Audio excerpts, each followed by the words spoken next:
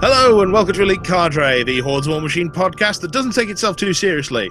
I'm Mike. Confused. Wait, nobody interrupted you. I know, it's brilliant. Okay. I'm Kurt. And I'm Reinhardt. No, I wish I was Reinhardt. I really do. You wish you were that awesome. 100% German engineering. Sorry. You just feel like you're not giving it the full bench. I mean, I'm lying Full down bench. right now. I don't want the full bench. You don't- Thanks. I don't want to know what state of lying down or undress you're in, Benj. You It's can't too much. handle the full bench. What? You'll have to speak up. I'm wearing a towel. Ah. No. No, that was a Simpsons joke. That's Run.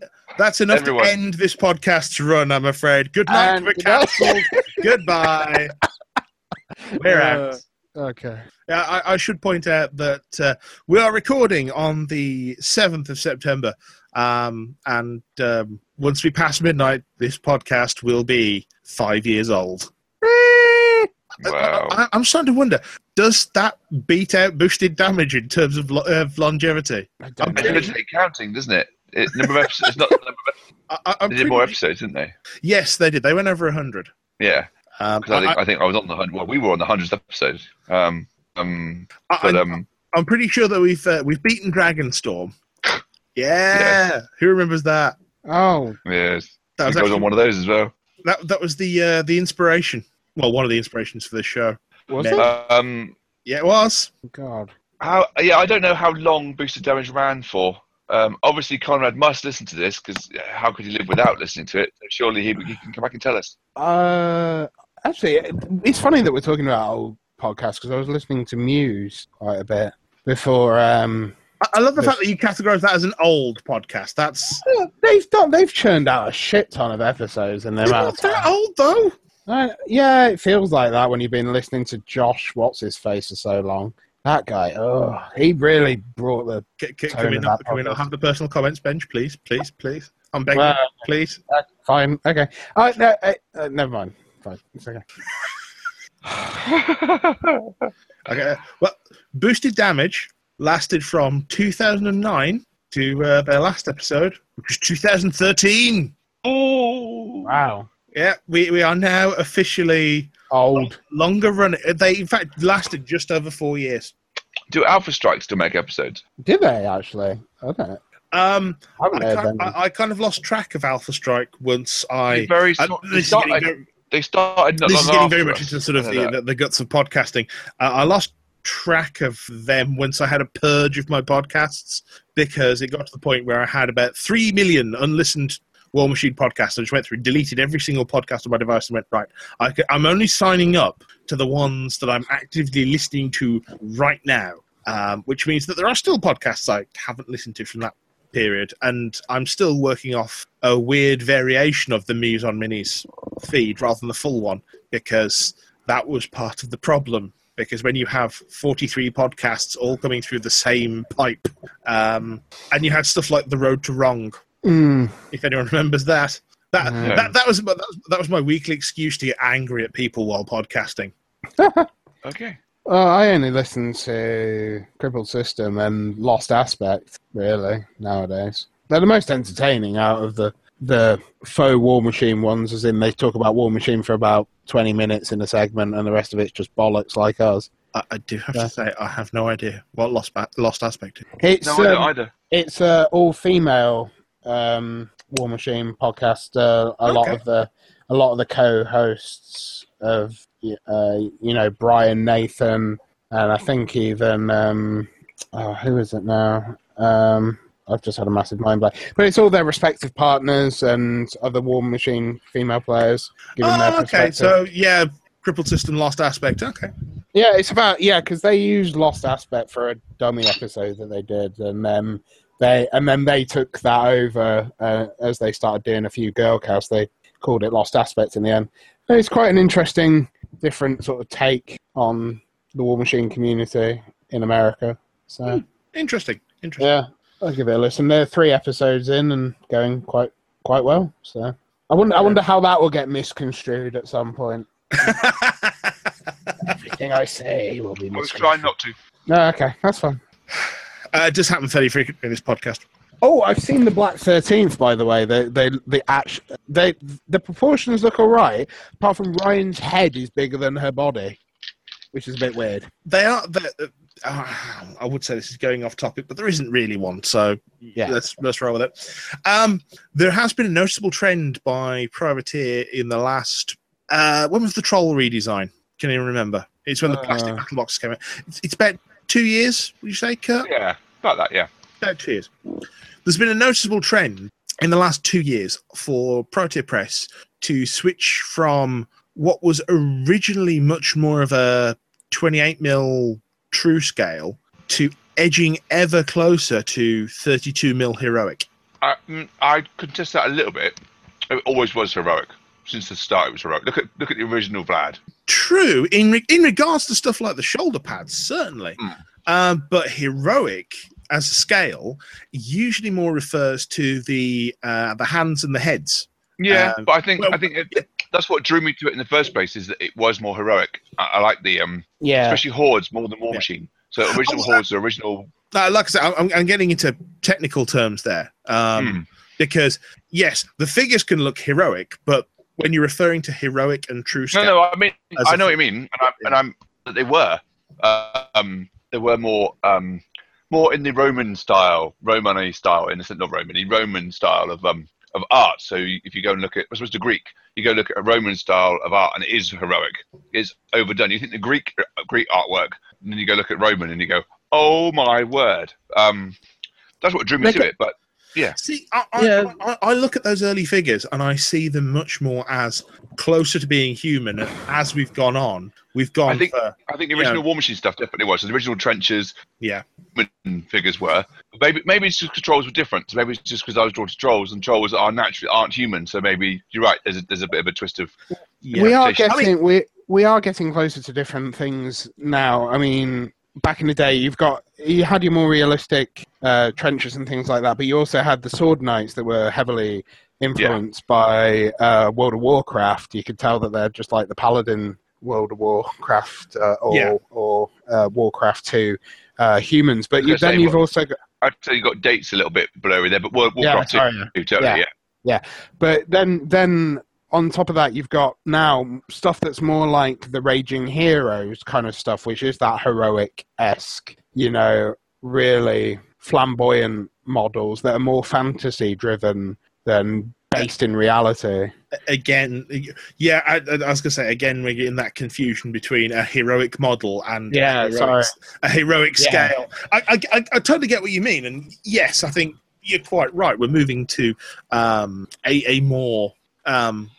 see. This is a problem. There's no clear word for saying. You can say, "Oh, it's a more fantastical approach." Well, is it becoming more fantasy? Well, no, it's still steampunky. But yeah, I kind of get you saying. I know what you mean. You mean it's proportions bigger, broader brushstrokes in characters at the same time as we're getting the bigger heads and hands.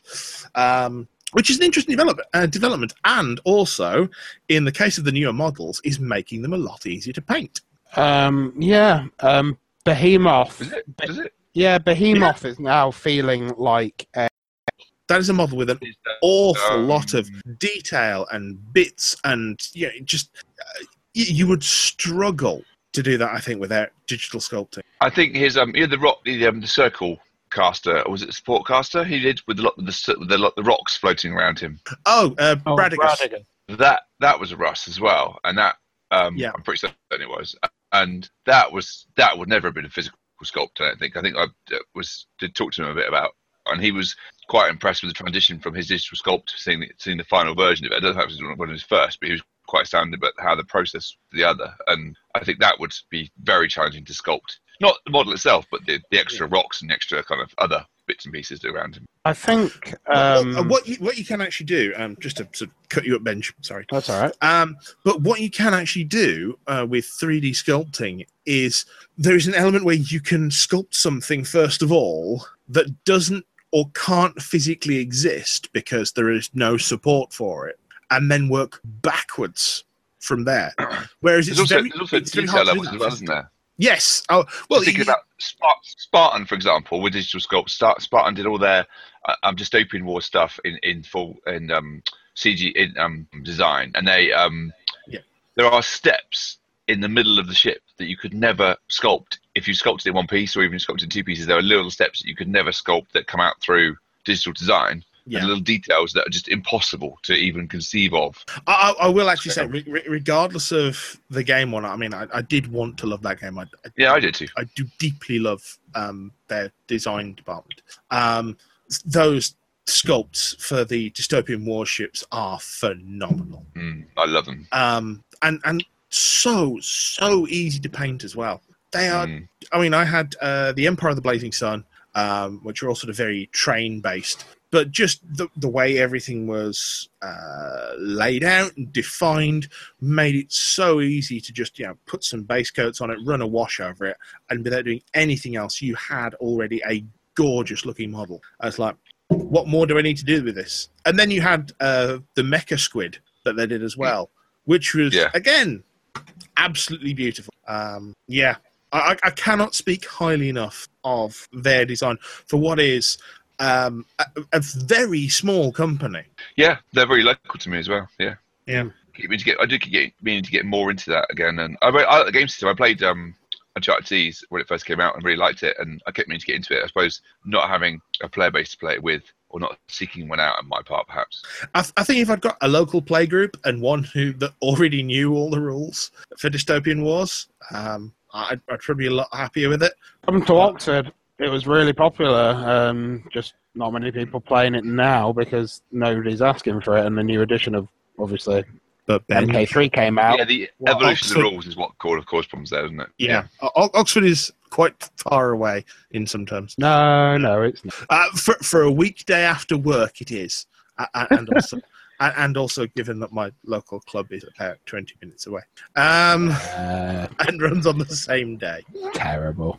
Anyway, but Zakova was she had during SmogCon, they were talking about how they got two different sculptors to do that one sculpt, didn't they? There was was it her? They were talking about the new Kador caster at the time, which she hadn't been released. I would comment, Benj, but I didn't go to SmogCon this year. Oh no, you didn't. No, I didn't. Speaking of which, yeah. You were dead. My leg has actually finally today stopped leaking. Just throw that one out there. Good. So that was 8 months of healing.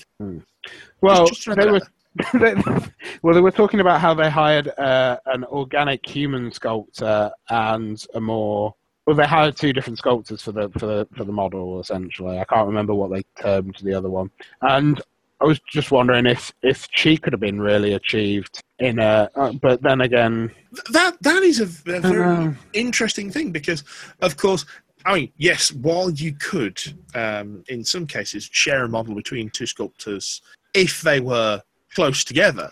If you're talking about collaboration with, say, PP do use sort of some Spanish sculptors, I believe. Yeah. And they've also got some, they've certainly got some in Britain, in America, all over the place.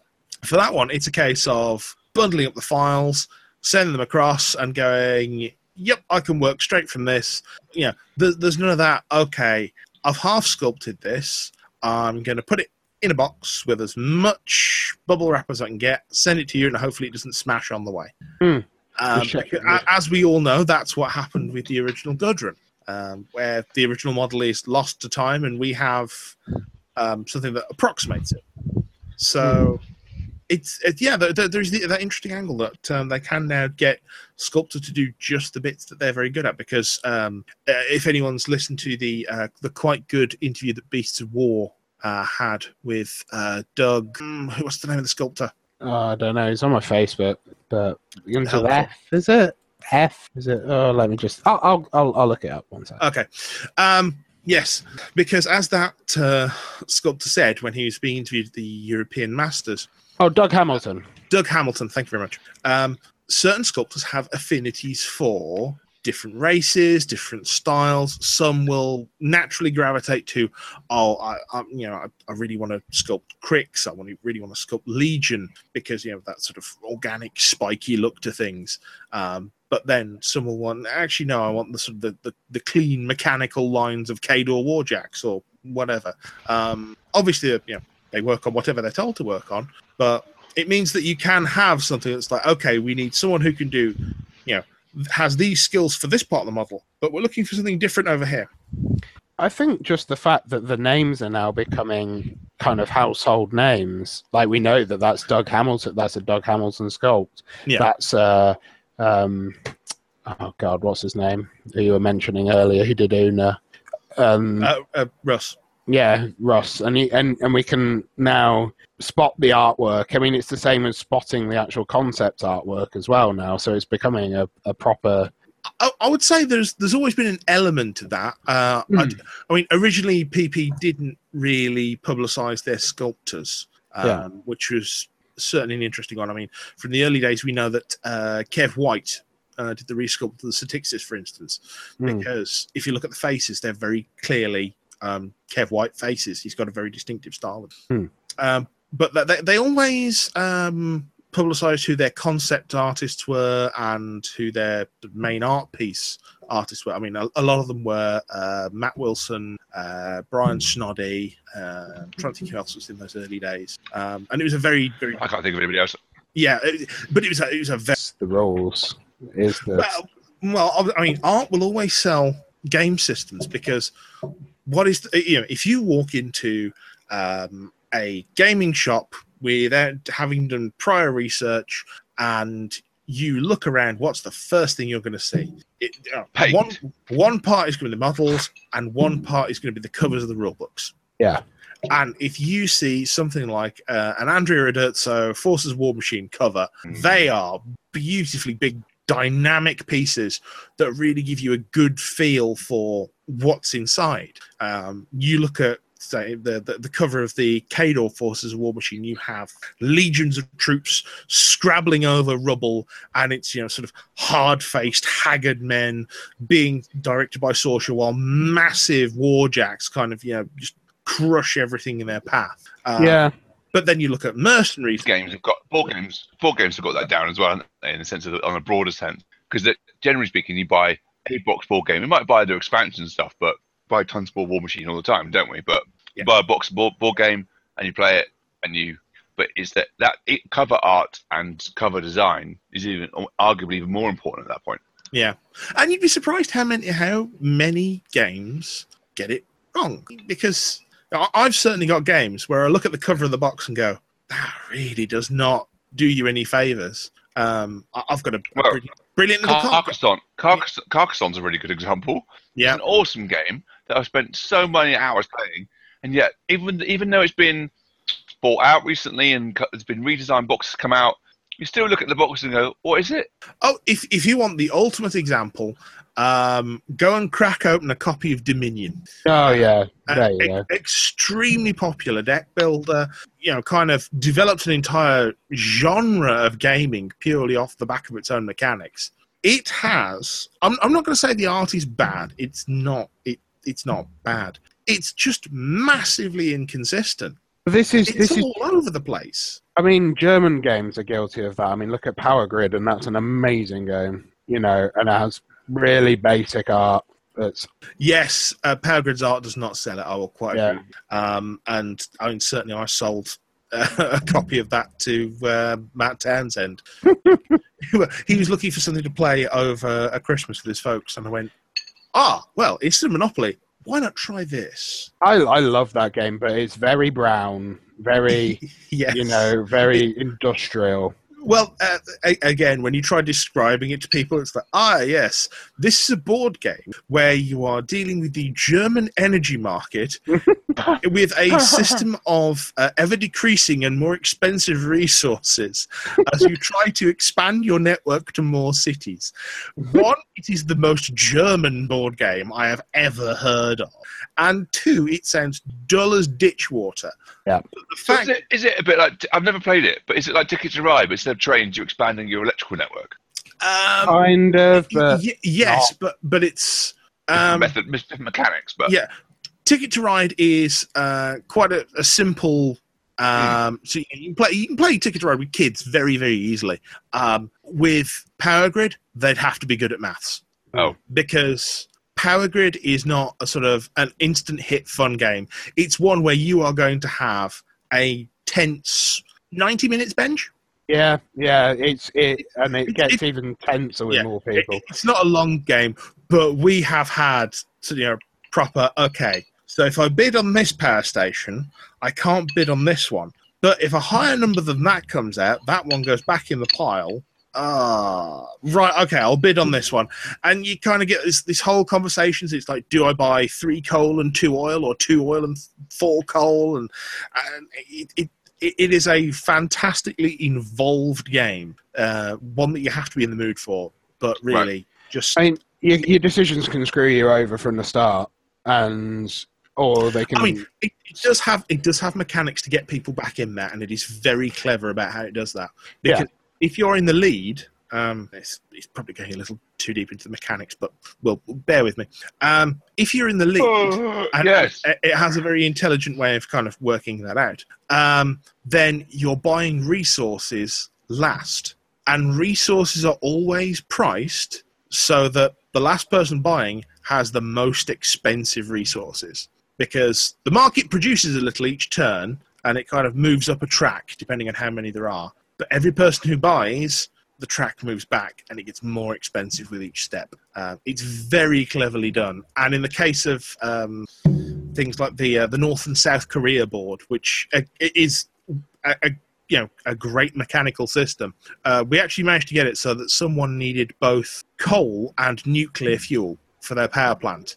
And what we did was we colluded to all buy all the coal in the South Korean market so that they couldn't actually get both resources at once, because you could only shop from one market at a time. Yeah, it's a kingmaker game essentially as well, so you can all gang together.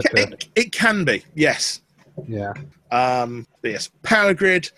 I will honestly say that if you like your board games and you've never played it, get your hands on a copy. It's a brilliant game.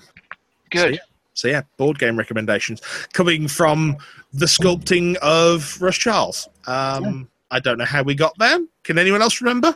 I don't know. Art design. Yes, art design. That's what we did. But yes, I diversified into board games because that seems to be more important. That those are eye catching. And then, ironically, as you rightly pointed out, there's an awful lot that dance when they're still popular and sell loads. Well, the interesting one as well is if you look at some of the bigger Kickstarter projects. Yeah. And I'm thinking specifically of something like Tokaido here, if you've ever seen that one. That has this wonderful, ultra clean style. I mean, the box is mostly white with a sort of little nice illustration in the middle. That sells on a phenomenal art style. I saw it once on tabletop and just went, yep, I have to buy this. It looks fantastic. And I've even got the deluxe edition where you have little metal coins replacing the cardboard ones, and you've got plastic figures for everything. It's very, very good. I like those kind of Kickstarters when you get more tokens and things. Zombies Are Black Plague is a good example of all the extras you get that make it so much better than the standard box game. Yeah. What's the whole thing of? You get your standard box game and you got like 1,000 one Koku coins. You got to punch out, and then there's a hole in the middle of them. And then just in this separate little box that is the deluxe edition that also comes with a CD of music to listen to while you're playing the game. Okay. They want you to have a backing track. And you just have this bag of very satisfyingly clinky coins. They can just drop them sort of on the desk as it drops. Like, yes, this is satisfying. I like this. Cool. Although, actually, we seem to be board game recommendations. So, if you want sort of satisfying sounding components, have either of you ever played Splendor? No, but I've heard of it. NT. Well, it's a game where you're. I'm just moving past that. It's a game where you're part of the gem trading and cutting market. It's a bit of a pasted on theme, but yes, I have heard of that. I've played it though. But it's first of all, it's got some very nice very nice card stock for the cards. But on top of that, all the gems in the game, at least in the basic version, are represented by very nice, heavy casino chips. Oh. So as you got them in front, there's that very satisfying clunk. Whenever you put them on the table, it's like, yes, this feels like a quality component. I'm happy with my purchase. And that is a very important point for a lot of games that they are pleasantly tactile. There is nothing worse than playing a game where you've got cheap cardstock that's bent in at the edges. You've got models that are kind of bent over double because they were left in the box for 2 minutes. Instructions printed on basically toilet paper in black and white. And we've all seen these board games. Let's not lie. Mm. Yes. Okay, I seem to finish my rant about board gaming. I was going to say, I mean, it's interesting where we were saying how important it is, and I find it quite interesting how we've actually argued against the original point and gone, actually, there were some really, really good board games that are really successful, people buy loads of, that have really quite, but unappealing art. And I find that quite interesting that we've got. I think in those cases, they're not the ones you'll buy when you go in the shop. They're recommendations online. Yeah. Yeah, they're the ones that there is, for better or for worse, there is a good gamers network online of people going, no, this game looks terrible, but trust me, you'll love it.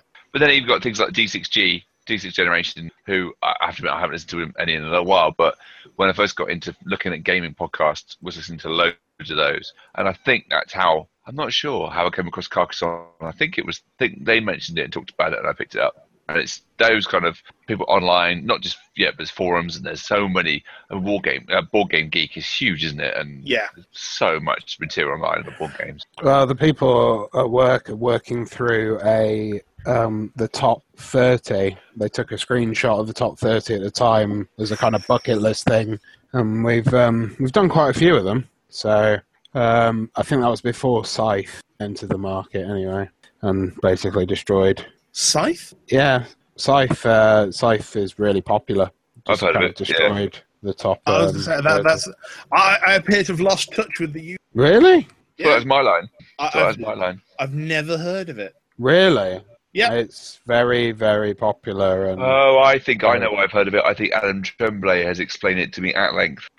It's a Kickstarter, and it was massive. It's like okay.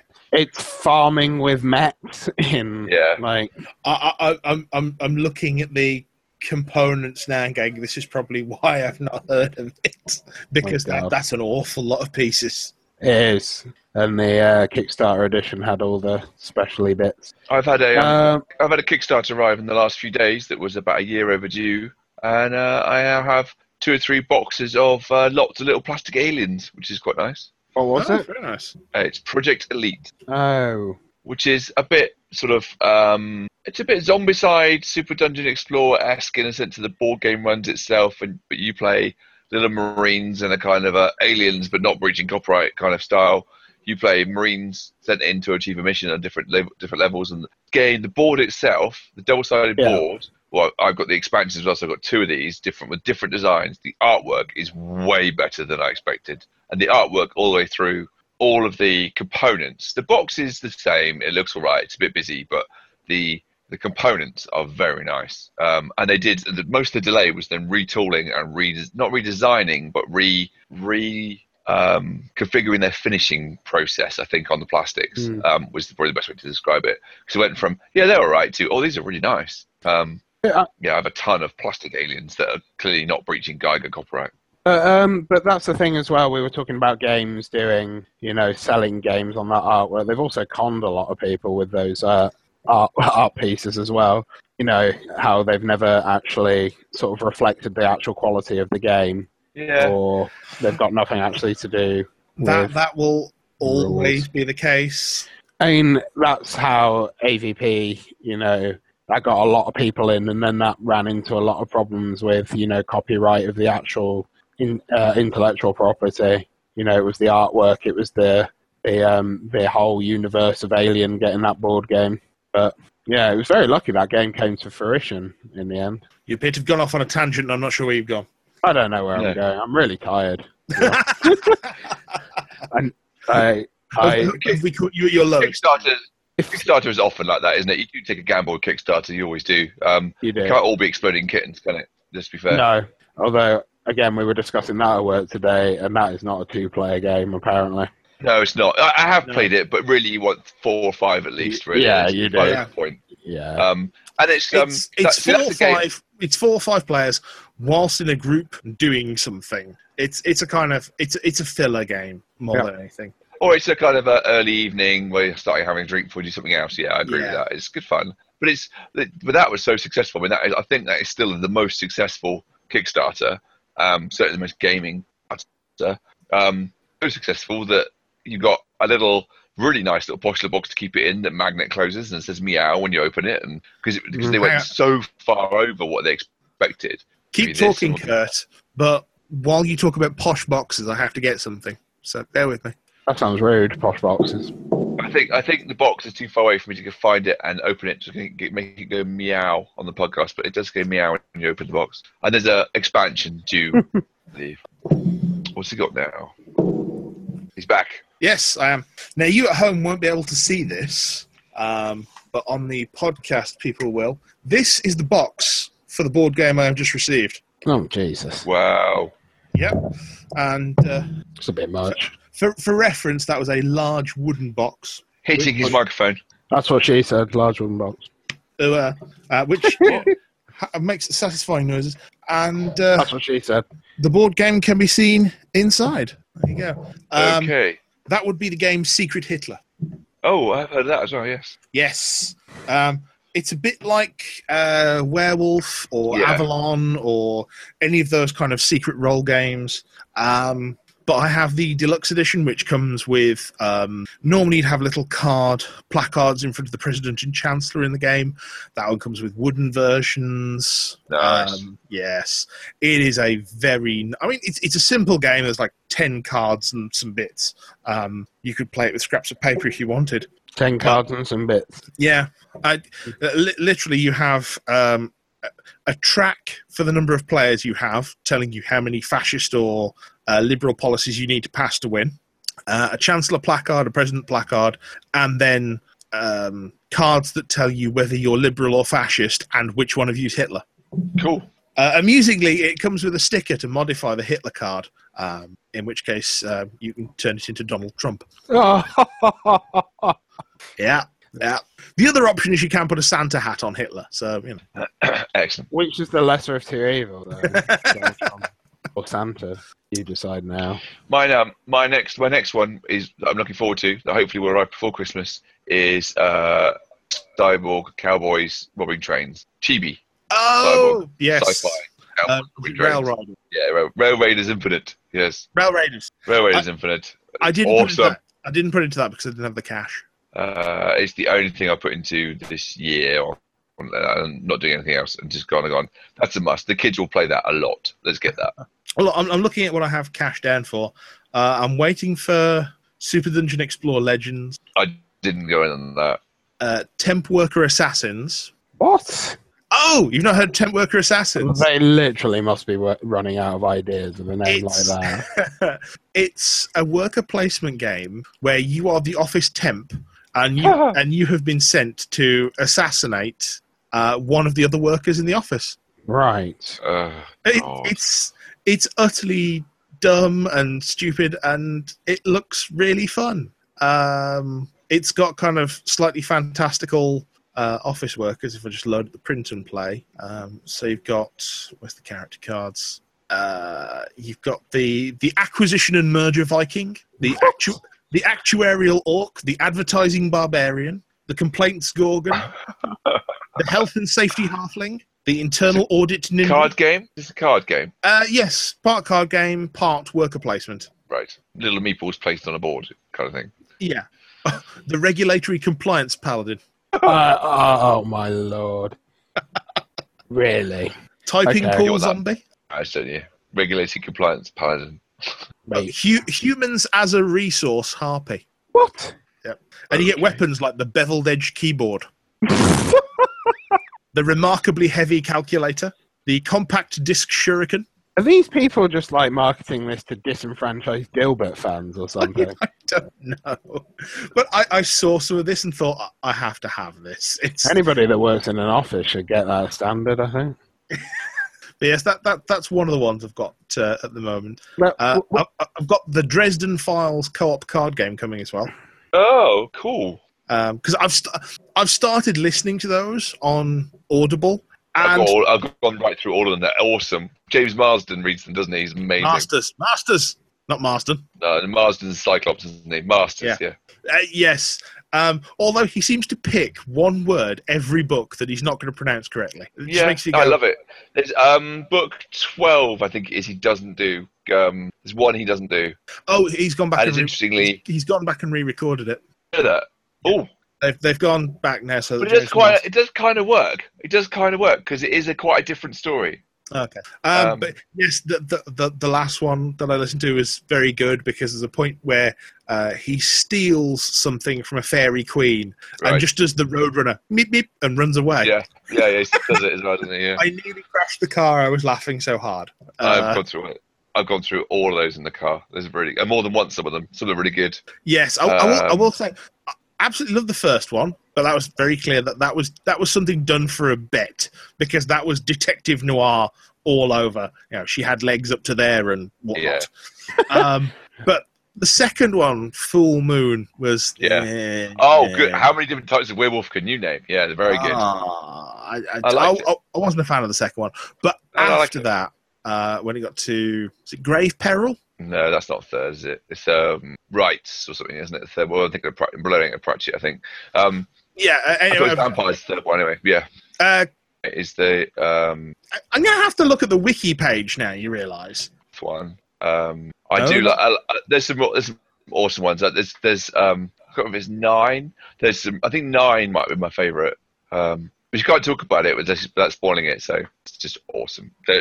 There's good fun. It's slightly trashy and awesome. I do like Dresden. It is extremely I was right. Number 3 is Grave Peril. Stormfront, Full Moon, Grave Peril, and Summer Night. I've just finished Summer Night. Summer Night's the fourth one, yeah. So Death Masks and Blood Rights are the next two. And there's puns all the way through them for a while, isn't there? And they do it in the titles.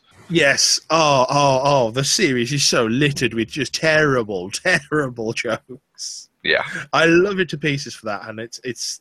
I think up to 15. I don't know if they've got 16 come out this year. I can't remember, but I just look at it again. I do have a preview of 16 in my inbox because I gave it to Kickstarter. I'd also recommend, in a similar vein of audiobooks, the Joe Abercrombie as well, of the First Law trilogy and the subsequent books that followed it. They're read by Stephen Pacey. They're very good. See, you're recommending this at the right time because I have my Audible credits coming in on Friday. The First Law Crombie. Okay, I'll take a look. Heroic fantasy. Good stuff. I read them and I've gone back and listened to them, and they're very good to listen to as well. Stephen Pacey, I think. I do have to say, since discovering Audible, long car journeys have become a lot more bearable. Yeah, I think music's fine for half an hour, but I like audiobooks for much longer journeys. Do you have any audiobook recommendations, Benj? I only ever really listen to the Horus Heresy books on Audible version audiobooks. I was listening to. They making me wonder if they ever did the Gaunt's Ghosts ones. No, I don't think so. And they're never ever going to finish that series by the looks of it, either way. Well, Gaunt's Ghosts, actually. Do we have a topic? I mean, everything other than War Machine. People are going to get very annoyed at this episode, and it's going to be wonderful to watch them. Yeah. They're going to sit there waiting. This is our 5-year episode. We'll do what we want. Yeah. It's our birthday, and we'll do what we want to. Yeah. But yes, Gaunt's Ghosts annoys me so heavily because I got to a certain point owning the books and then stopped playing GW games. Then I came back and thought, I should buy the rest of those books, and they're digital only now. Really? Yes, they don't. The last time I checked, they were not doing hard copy of Gaunt's Ghosts anymore. So if I want them, I've got to find them secondhand. Off to Amazon. And that is a right royal pain. Yeah. I appreciate, that obviously they don't want to be sitting on large amounts of stock, but there are companies who do print on demand now. Yeah. Surely they could just license them out and go, there you go, give us a cut, and we'll be fine with this. I just don't understand. I mean, yes, by all means, have an ebook. I don't mind them. Other people like them. That's fine. I'm not an ebook person. I like audiobooks, but I also like paper.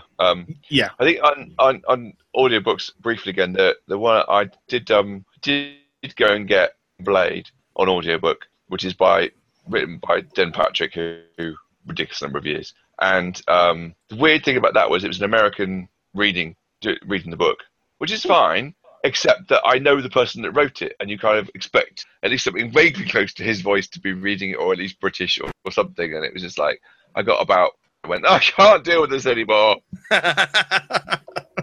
Yes. I really tried to stick with it.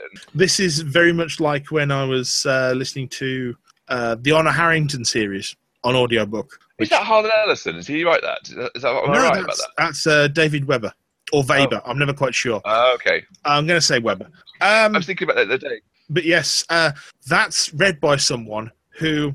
They actually have an apology on the page that the book is on. This is my free introduction to Audible book. They have an apology on the page which says that, unfortunately, due to the author's notes not getting to the narrator, one word is mispronounced the whole book through. Oh. And it's the main character's nationality. So instead of being Manticoran for the entire book, she's Manticoran, which doesn't sound like a lot. But when it's in, well, every single chapter, multiple times, because it's the Royal Manticoran Navy, it starts to grate a little. It also starts to grate even more because I always imagine them as being, well, British, because they have a House of Parliament, they have a House of Lords, and they have a Royal Manticoran Navy. It's... More so sounds a bit like, instead of being a lion, it's a lion, winged scorpion thing, which is kind of quite a cool thing as well, isn't it? Mm. Oh, that is part of the entire point, because the system they're in has Manticore, Sphinx, and Griffin as planets. Right. Okay. I've never checked that out. I've often thought about it. I know it's supposed to be kind of sci-fi trashiness. I've never really got into them. Do you like them? Are they good? Did you ever read any of the Horatio Hornblower or Sharp books? No. Okay. Well, did you watch the Sharp TV series? I do love that comparison. It's like Sharp in space, or Hornblower in space. It basically is. I know. That's what Gaunt's Ghost was there. It's that same sort of thing of following one officer's career over time and all the kind of the scrapes and misadventures they get into. But Gaunt's Ghost was amazing. The characters in there, for a GW, Black Library book, they were amazing, well written. Yeah. Dan Abnett's finest work, and it's really annoying that if that series ever finishes, well, we're one book away from completion, and it's been delayed for 2 years now. I know he's been going through health issues, but he's also been working on everything under the sun. Doctor Who, 2000 AD. It's just fucking finish it. I don't know whether they just don't want to admit that he doesn't work for Black Library anymore or GW, whether they can afford his services. I have actually just noticed this is very interesting. They're going through and republishing the Gaunt's Ghosts books. What, in paperback, hardback? In paperback with new covers. Wow. The third set of covers. Yeah, that is the third. Oh, wow. So, yeah, but they're only up to the Guns of Tanith. Yeah. Which means that's still 1, 2, 3, 4, 5. That's the first 3 books, isn't it? Yeah, that's in that. 4. Yeah. You got First and Only, Ghostmaker, Necropolis, and then Guns of Tanith. Yeah. Necropolis was amazing. And then after that, you've got Sabat Martyr, Traitor General, His Last Command. Is Double Eagle one of them? Double Eagle isn't part of the series. It's a standalone thing. Yeah, the problem is they have no Browse This Series button on the Black Library. Oh. That makes me sad. But yes, I genuinely do not remember the 2 Black Library books they've got before them in publishing dates. Insignum Astartes and Dead Men Walking. Okay. Because the first Black Library book I certainly remember was Into the Maelstrom. Oh yeah, that was long time ago in a galaxy far, far away. Can't remember. Then again, they're never going to finish Heresy either way. So I was going to say, if we're talking long time ago in a galaxy far, far away, that is the cover that I had to First and Only. Wait. Yeah. Wow, that's in good condition. Oh yeah, that's been carted round. Oh God. Oh, okay, that's the bookmark. Yeah, that's been carted around with me for basically forever. Is that the publishing date in the front? Yes, first published in 1999, and this is the 1999 publishing. So that's 17 years old. Nice. I went and found my copy of The Killing Joke when the animation came out in July. Ah. Yeah, mine's quite a lot older than what you've got in your hand. Did you buy it? Sorry? Wait, how old is it? Sorry, when did you buy it? So I bought The Killing Joke. I bought the first edition of the Titan Books reprint of The Killing Joke, and I'm pretty sure it's 93 is the date inside the book. Did you buy the movie that's come out? I've watched the movie, yeah. I've watched the movie, yes. What did you think of it? I haven't seen it yet. I loved it. It was pretty good. I thought it was really good. It's really good. If you want slight spoiler, but really entertaining, watch Mark Hamill's hour-long piece from Star Wars Celebration. I did. I did watch it. He was great. He way above expectations. I watched it thinking this would be a laugh, and I got drawn into it. He was really good. Yeah. I was doing something else at the time. I can't remember what it was actually. It's on YouTube. Wait, you missed it? Check it out. It's good. You missed the panel. We were only allowed 2 of the. I should say yes. I did go to Star Wars Celebration in London. Yes, it was great. But we were only allowed 2 of the panels in the big room every day. And I can't remember what was on the same day as Mark Hamill that I went to instead. It must have been better than. I hope it was better than that. Well, given that to get to the panels, and I kid you not, for the Star Wars Rebels panel, yeah, I got up at 5 a.m. I was inside the Excel Centre before 6, and I was on the second set of queues because the first one was full. Jesus. All right. I like Rebels. I don't like it as much as Clone Wars. But I like it way more. I think it's better than Clone Wars. I think it's awesome. Really? I think the first season was a bit hit and miss. But it was. I agree. After that, when it became essentially the direct sequel to Clone Wars, phenomenal. Yeah. Second season is really good. Third season looks amazing. Yeah. Why do you not like Clone Wars that much? I do like Clone Wars. It's not that I don't like Clone Wars. Clone Wars is fantastic. Yeah. It's just that Rebels is now really good because we're getting into the meat. There's so many characters now that I do go, what? It was the bit awesome. Where okay, I'm just gonna say this now. For anyone who is watching Rebels late and doesn't want to know spoilers, you want to shut your ears for the next 5 minutes. Especially if you haven't watched the last episode of the second series. Yeah. So when Ahsoka comes back, that's fantastic. When she has, I was so excited. When she has the battle with Vader and breaks his mask, that is one of the best moments I've ever seen in Star Wars. Because there is that whole thing of her basically going, she hasn't really believed until she's seen that it was Anakin under the mask. Yeah. And then she could feel him and she's denying it. Yeah. And it's absolutely phenomenal. I will say that the atmosphere in the room at Celebration when they showed the trailer and Thrawn appeared on screen. Yeah, how are they going to weave him into all this? He's there anyway. What do you mean? Well, I can't remember that. I haven't actually been able to find the. But the thing it does say, the thing it does do, and I suppose it was there anyway, is that the Grand Admiral that's in Rogue One is not him. He's not a Grand Admiral. He's not a Grand Admiral. Yeah. So do you mean this trilogy, Benj? Well, I don't understand now where he kind of sits in the whole thing with the Thorian trilogy, if that's not canon anymore. Yeah, the Thrawn trilogy is gone. Right. All the thing with the Nogri and the race that can block the Force and Talon Card, Mara Jade, that's all gone. Mara Jade's gone. Mara Jade's gone. Yeah. Well, maybe. As far as we know, there is no Mara Jade replacement. Okay. And that's it.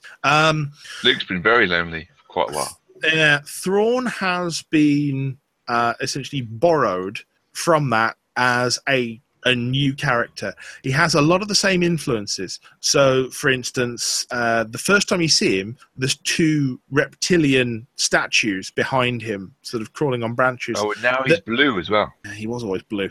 Yeah. I really can't believe you for that. That's for our listeners and not for me.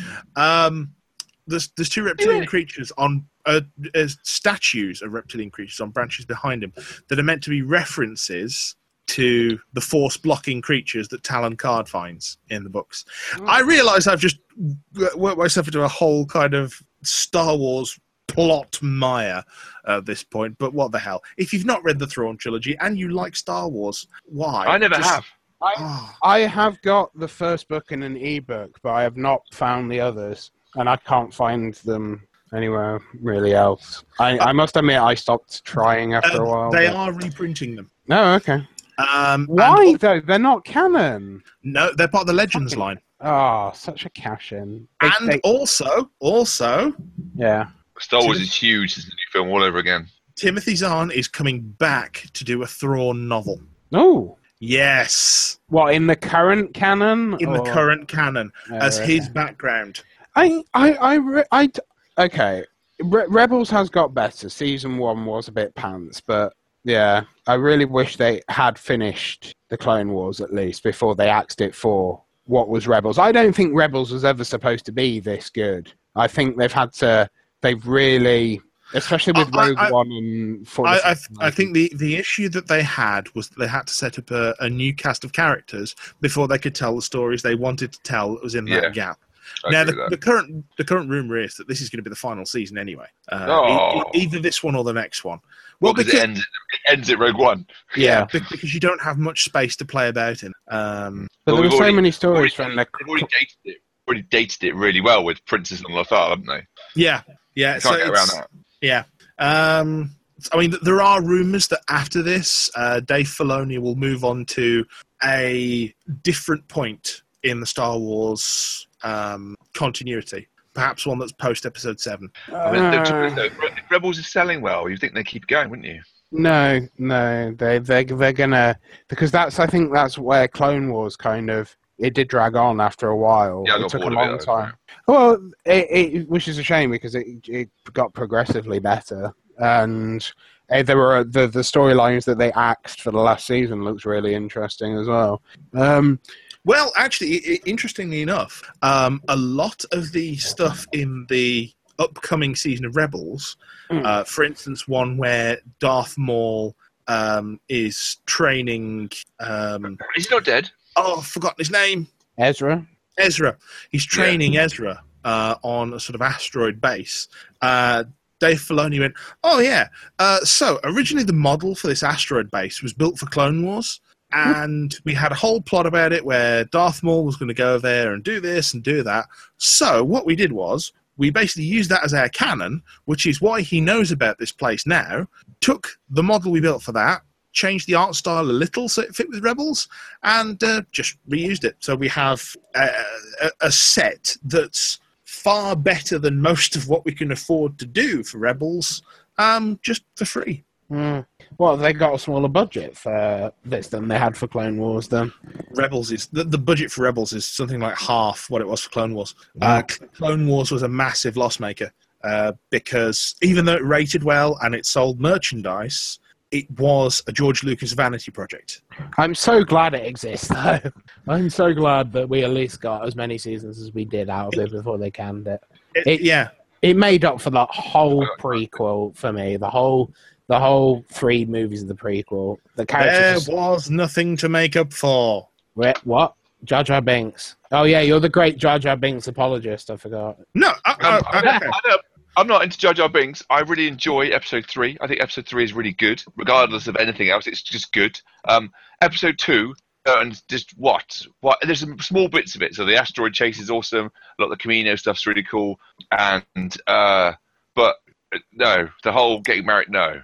And Episode 1 did not make sense until I became a parent, and then suddenly it went, oh. I enjoy the whole series, start to finish, and if you're going to complain about anything, yeah, Jar Jar... hippo cow things. Jar Jar is on that list. The hippo cow thing is on the list. The Ewoks are on that list. No, they will for never be. Don't quote Simon Pegg at me. Don't quote Simon Pegg at me. No. I'm sorry, has anyone else here gone and watched Caravan of Courage? No, we don't have to watch it. I grew up with the Ewoks cartoon TV series. Exactly. So did I. Exactly. They were awful then. No, they were brilliant. They're like hamsters, but bigger. Wookiees I'm sorry. Are you just defending them because you are in fact a shaved Ewok, Ben? I am literally a shaved Ewok. All my hair fell out on the head, and yeah, never mind. Yes, I'm a shaved Ewok. Everybody knows my shame. It's your blog, isn't it? I'm a shaved Ewok. I'm a shaved Ewok. It's my Tumblr. It's my Tumblr handle. Oh, yeah, hashtag. Tumblr, I'm a shaved Ewok. Yeah, there you go. So if you're looking for Benj, shavedewok.tumblr.com. Yeah, just Tumblr things. Hashtag just Ewok things. Well, we did once plan, and this again is what, a shaving? No, don't shave me. I won't ever turn up to a tournament. We did once plan after going around the German market in Birmingham, starting a Tumblr that was just sad-looking market traders at empty stalls.tumblr.com. I love the German market. But most of it was great, but there's just these people who are just there with no one at their stall, looking sad. It's like, I just want to take a photo of this moment to witness kind of the lowest mental point that a human can go to. Oh. So speaking of if that, anyone how's makes Jimmy? this far in the podcast, by the way, well done, because this is well beyond even Crippled Systems level of random chatter. How is Jimmy, by the way, talking about the lowest point in humanity? No, because he did well didn't he do well at the tournament? Are you actually going to talk about the tournament? Because that's another hour and a half's worth of rambling, isn't it? He played Signar. Given that I've rambled for about an hour so far. I thought this was going to be a short one. I was looking forward to bed. Oh, we say that every time, Benj. Never makes it true. All I can really say is Jimmy played at Nationals, where I was. But I think, for those who aren't aware, every September-ish, the UK has its National Masters. For the last, I want to say 3 years, it's been at Stockport. Yes, it's got to be 3 years now. Oh, or maybe even more. For the last several years, it's been held at the Northwest Gaming Centre. Yes, it's been held at the Northwest Gaming Centre in Stockport, which is it's very much become now the kind of the second venue of the UK, I think, because you have Firestorm in the southwest of Wales, and then you have Northwest Gaming Centre in Stockport. If I could take Firestorm and just take it out of Wales, I would do that. You know, just put it somewhere more central to me. That'd be brilliant. It's just so far away. I actually wouldn't want to move Firestorm because I think it's part of what Firestorm is where it is. I think, and that's very important to it. Cardiff. Very cool. If I could basically copy paste the building and not move it, and have a second one sort of somewhere, halfway between Oxford and Birmingham, I think I would, because the centre of the country kind of needs something like that, but it hasn't. So, Anyway, off topic. The UK National Masters was held in Stockport. It is a roughly 128-player tournament. I believe this year's turnout was roughly 110 once we'd had all their initial first day drops, which always happen because big tournaments, stuff happens, whatever. This year we saw Signar take the top 3 places. Oh. And apparently our meta's weird according to the rest of the world. So. Whose idea was it to talk about this? The final was Haley 2 versus Haley 2.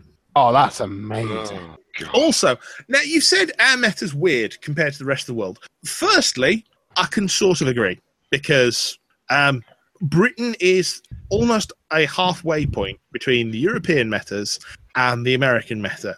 We've got enough of the podcast influence to get the American meta, but thinking-wise, we tend a bit more towards European-style lists. Hence things like Stormlances turning up here when no one in the US would touch them with a barge pole because they were insane. And good.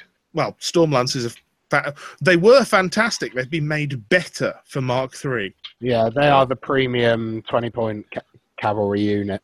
I don't understand what happened there, because they were already good, and they just made them better.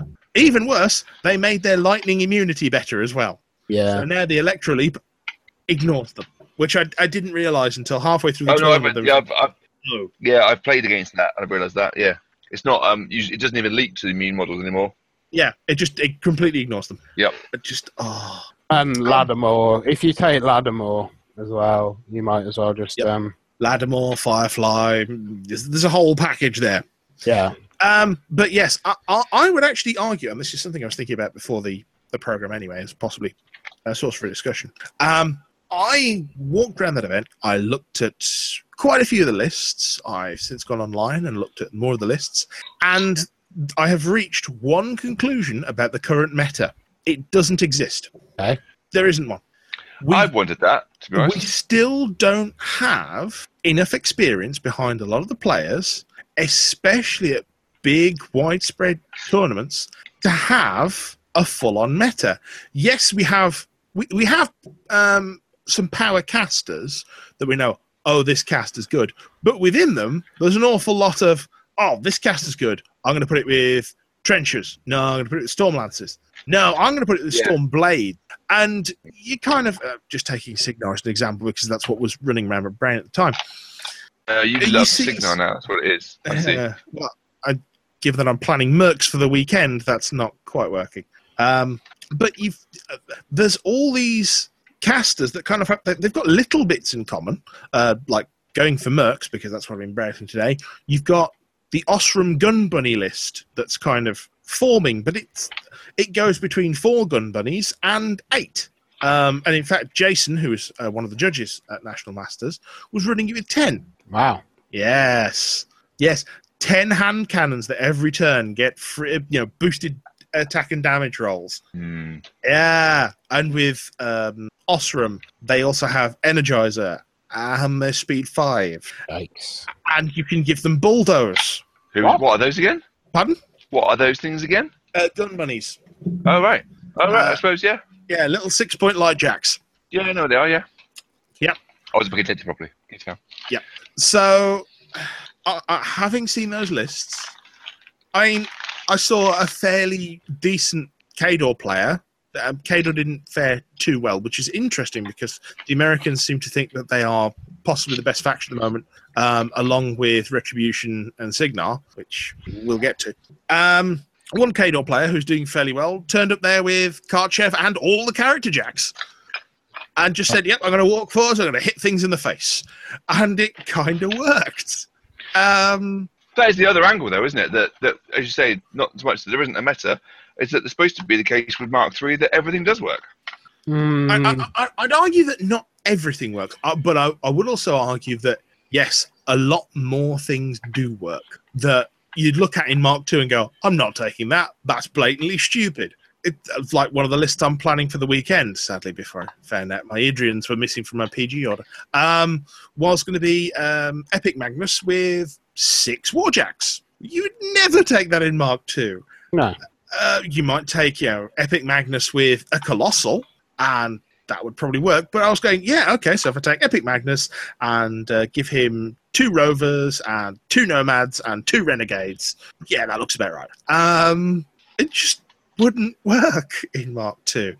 And again, the fact that I was considering is my primary unit, Idrians, which, again, Mark II, you couldn't really take with Magnus all that often. But now they're just a standard unit. And, power 15 guns are a thing. Go them.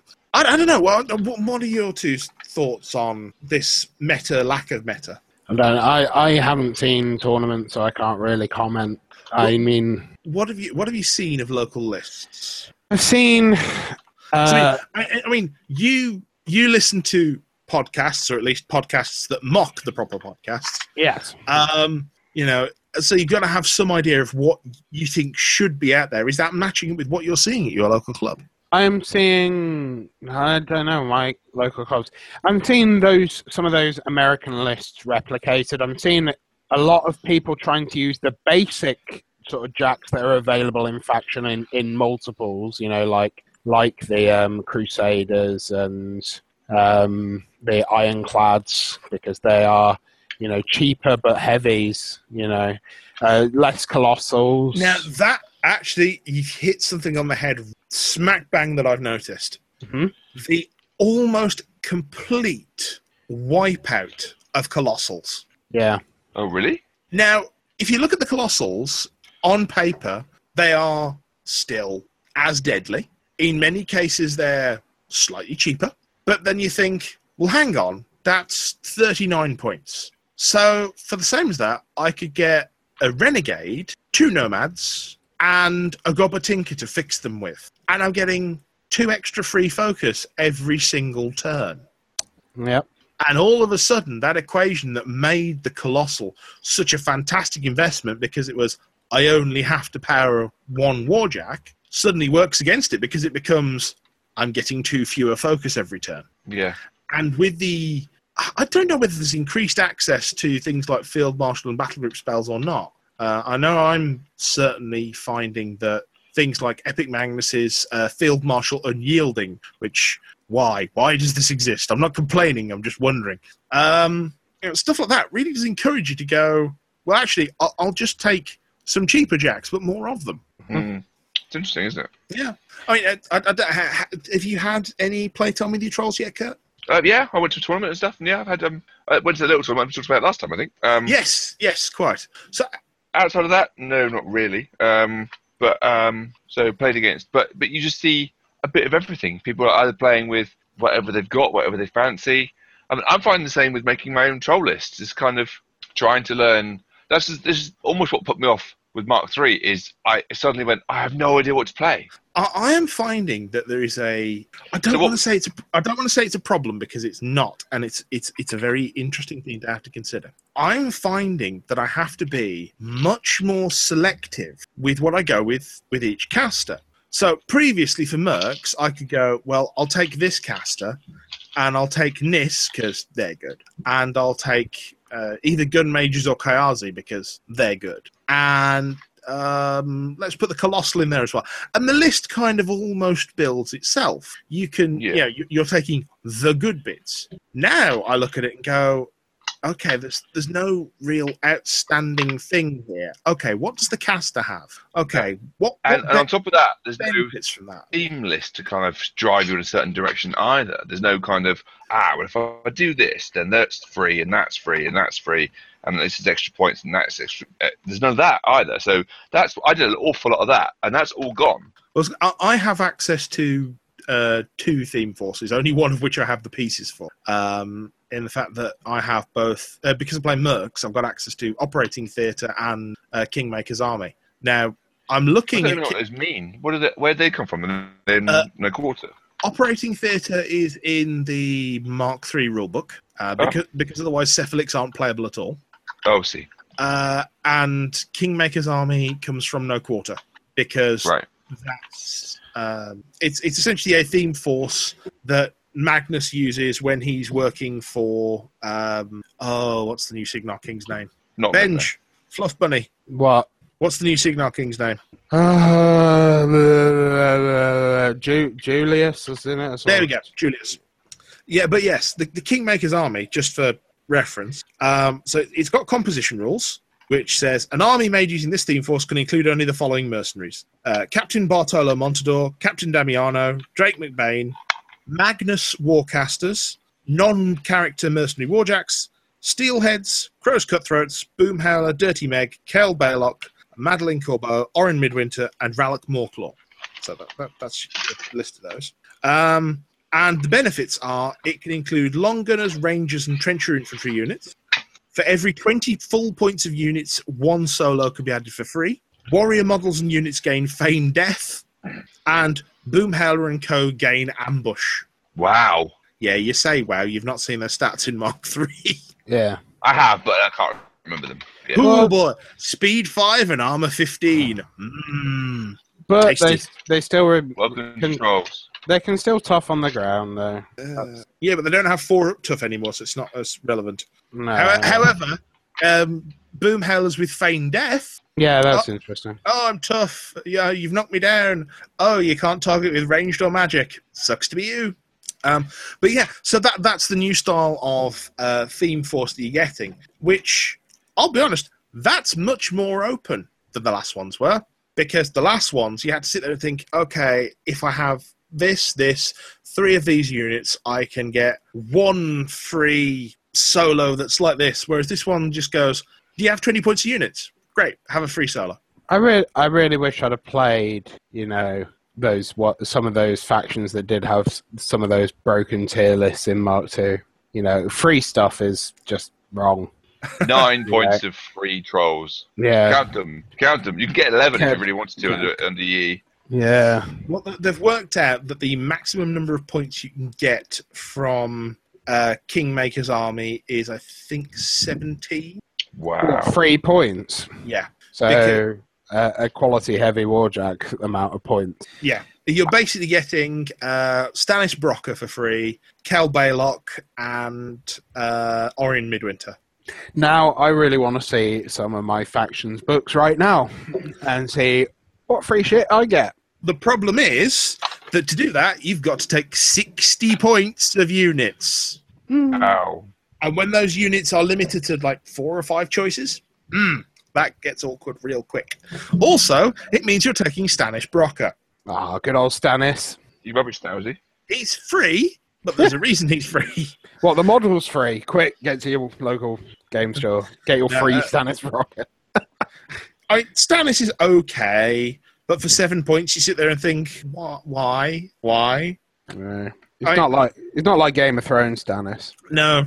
Well, just for reference, he's got a hand cannon. He's got a 2-inch range PNS 12 sword.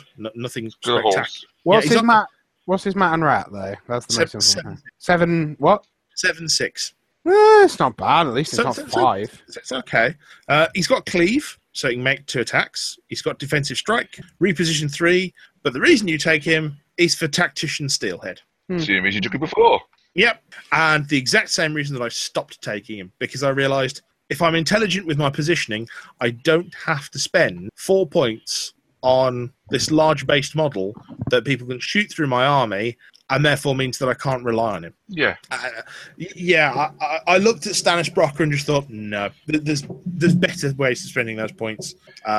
It's like when I looked at Epic Alexia in Mark III, and just thought, with the loss of Ghost Shield, she's down to armor 16 all the time. I can't rely on her. No, not doing it. Sorry. It's a couple of pieces for Mercs. Maybe a little bit of a pep up in the next balance. Have either of you found any models that you think could do with a little bit of a polish in your factions? Yeah. Not yet. Not even the Digmies? Oh, God, I've just ignored them now. There we go. Well, the trouble with the Digmies... They were. Absolutely. And that's the bottom line. They were too good before. They've been kicked about with the fucking Nerf hammer. The design space baseball bat, please. Oh, can we get off the designs? I hate how PP took that and owned it and like made it a fucking meme. It's just, it's covering incompetence with laughter in some cases, because I mean, some units. I don't understand why some units have got the power creep and some have gone back. Why didn't they just try and level the field? I mean, Deliverers are... I think that's what they've done. I think that's what they tried to do. No, that's exactly what they tried to do. What you just said is exactly what they tried to do. Really? Some units are still unplayable. Yeah. Even their UA that they brought out to try and make them playable just makes them meh. Deliverers, I'm using that as the main example. They are completely panned. Are they really cheap again? Have they gone back to really cheap, though? I don't think so. Because Mark 1, they were crap, but they were really, really cheap. I would say that from my experience in Mercs from so far, there's very little I would classify as completely unplayable trash. Certainly with the frontline units, and I don't think that's something you could really say in Mark 2. There was stuff like Sam Mackhorn of the Devil Dogs. That just never saw the table because they weren't very good. They lost all their stacked up abilities that they had in Mark 1. Yeah. Whereas now, instead of having to run in, net a Warjack, knock it down, and then they get the trash die when it's knocked down, now it's just you get an additional die of damage against constructs. End of. The one thing that I don't understand is mass healing rules, especially with a lot of single wound infantry. We were discussing this, how Gibbs that's coming out, the new Lely Solo, why is that so good when most things are single wound infantry? It's so corner case that heal will make a massive difference in the game. There is one model for whom that Gibbs really works, and that is Striker 2. Alexia? No, Striker 2. Because it means that he can do a 2-die run into a Colossal knock it down, take 10 points of damage, and then Gibbs just comes up and goes, "You're on full health," and immediately that huge threat to him just goes away. But okay, I can understand. So that's for one. I mean, you can use that for many casters and examples if they're going to have to take some free strikes or something like that to get to a target, or on a feat turn or whatever. But the idea, for instance, Bastions of sharing the health damage around, 8 boxes was a bit much, but 5 boxes, you're generally taking off a model each time, so they're never going to get that heal from the Bastion Seneschal, for instance. I don't find that with the five wound troll units. I still find they survive. They take 2, 3, 4 damage and they're still there. I've got to say, mostly what I saw with the Bastions was I'd hit something and it would do 3, maybe 4 points of damage. You have to really wail into them. You want them dead most of the time, generally, because they're an expensive roadblock now.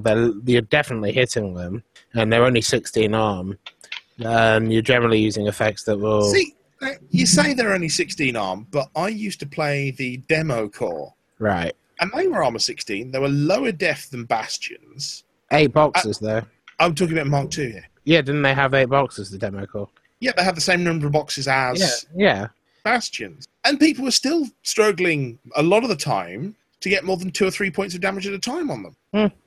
I can appreciate, yes, this is Mark III, it's an all-new war, yada, yada, yada, so on and so forth.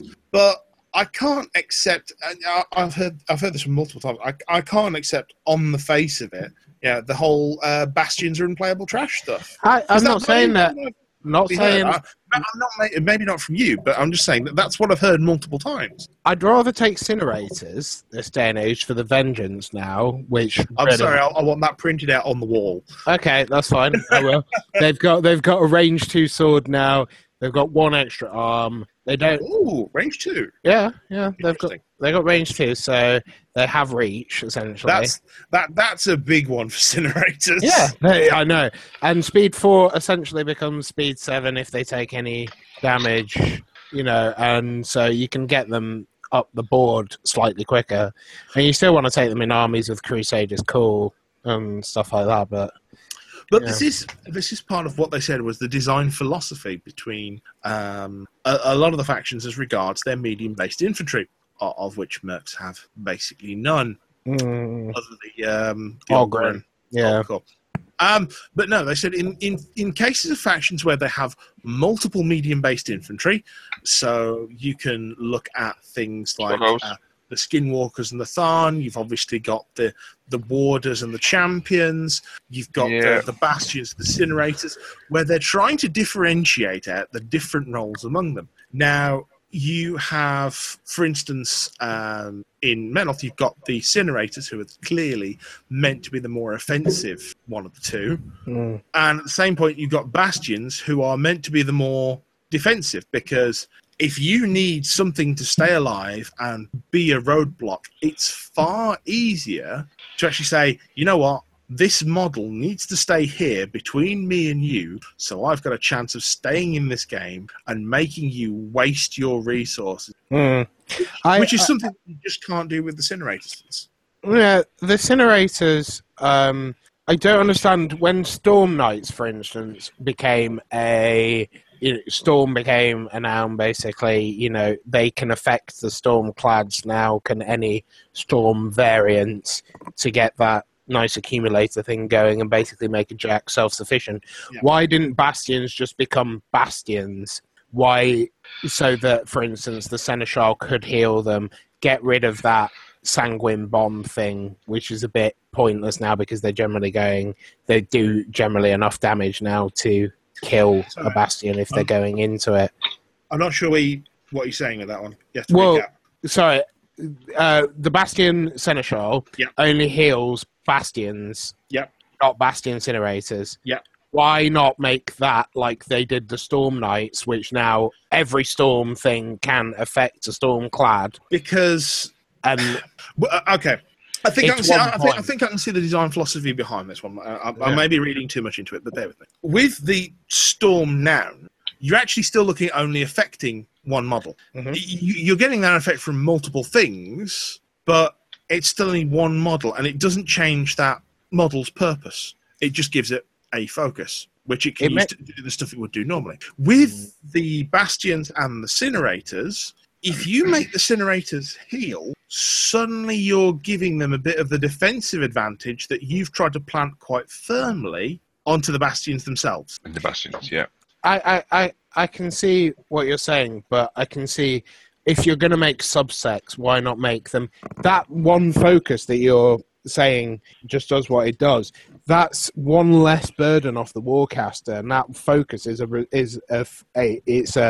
an extra point towards a spell. It's 5 points of damage mitigation. Yeah. But regardless of which unit you have, it's not changing the relationship of that Warjack and that Warcaster with each other. They're still doing the same things they always were. And then you've got a unit on the side that doesn't really care about either of those things because it's got its own defined purpose over here. It just so happens that it's close enough to give an extra focus out. Whereas with healing Cinerators, you are then changing the purpose of that unit.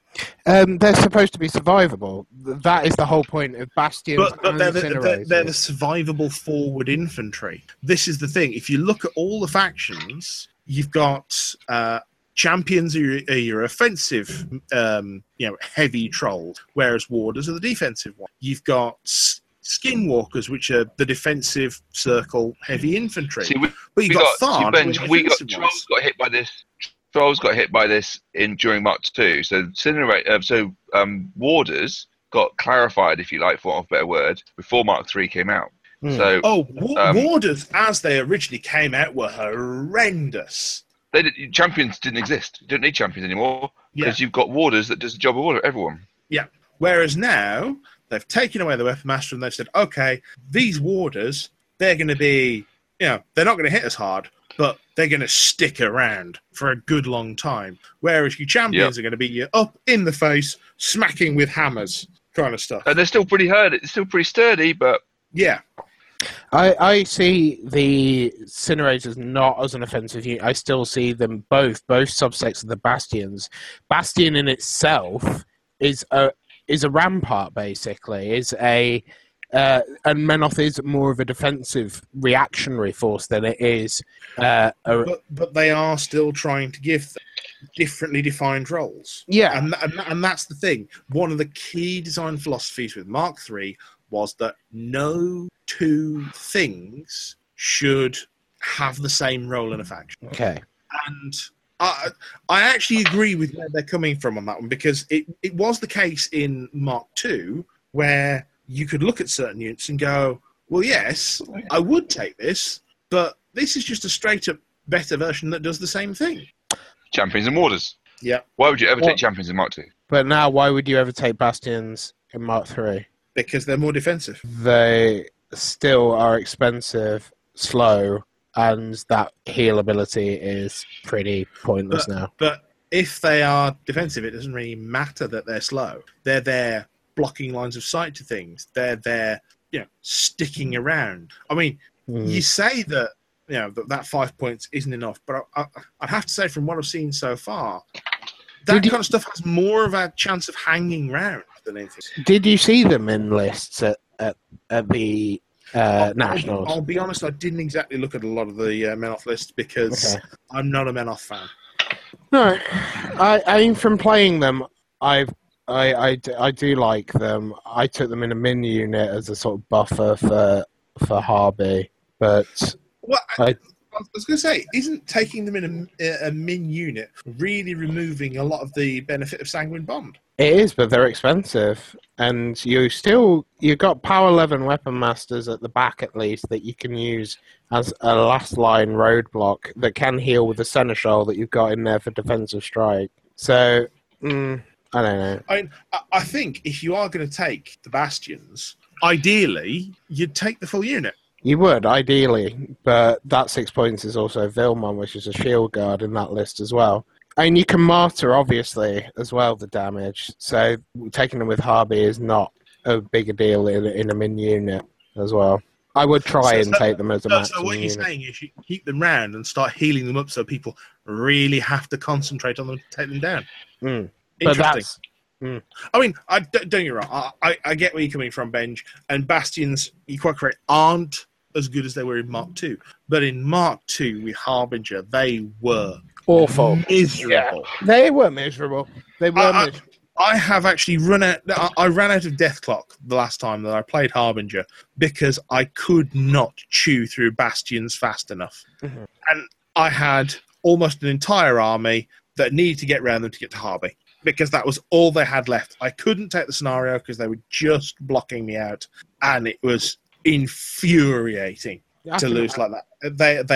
They were a miserable unit to face. Now, maybe there is some scope for making them a little bit hardier, and that's fine if Menoth players are all kind of feeling that. But it's interesting as to what we will see in this first balance patch that they promised. Yeah, I'm very interested, and as we were discussing before, I hope that it's edited well.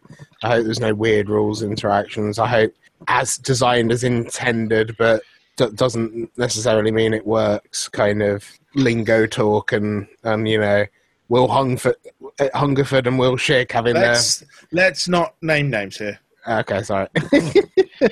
No, but those two go off on a tangent when they're trying to explain what their design philosophy is if those two are together. Yeah. I mean, don't get me wrong, I have enjoyed what Privateer have done. I think that a lot of what's gone into Mark III has been a really positive thing. But as we discussed earlier, and we'll probably keep discussing, proofreading.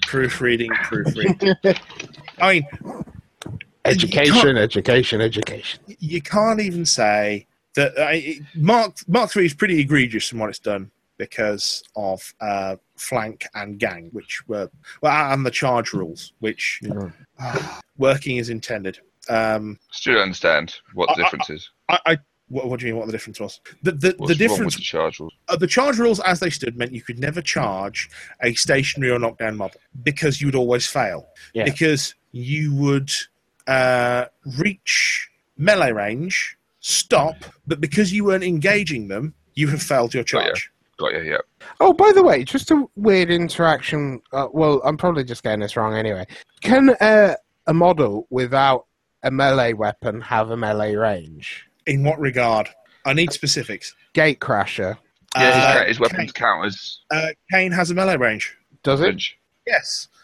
Because Kane has Gunfighter, which gives a model a 0.5-inch melee range. Does he have that in... I can't remember the card. I saw Gatecrasher and then I saw that he doesn't have a melee weapon, and then I just read the rules and I was just like, does he actually have Gunfighter still?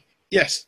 Oh, okay, fine. That's fine. Yeah. Sorry, I didn't notice the Gunfighters. Although the rules for Gunfighter, as I was questioned on at least twice at the weekend, have changed quite significantly.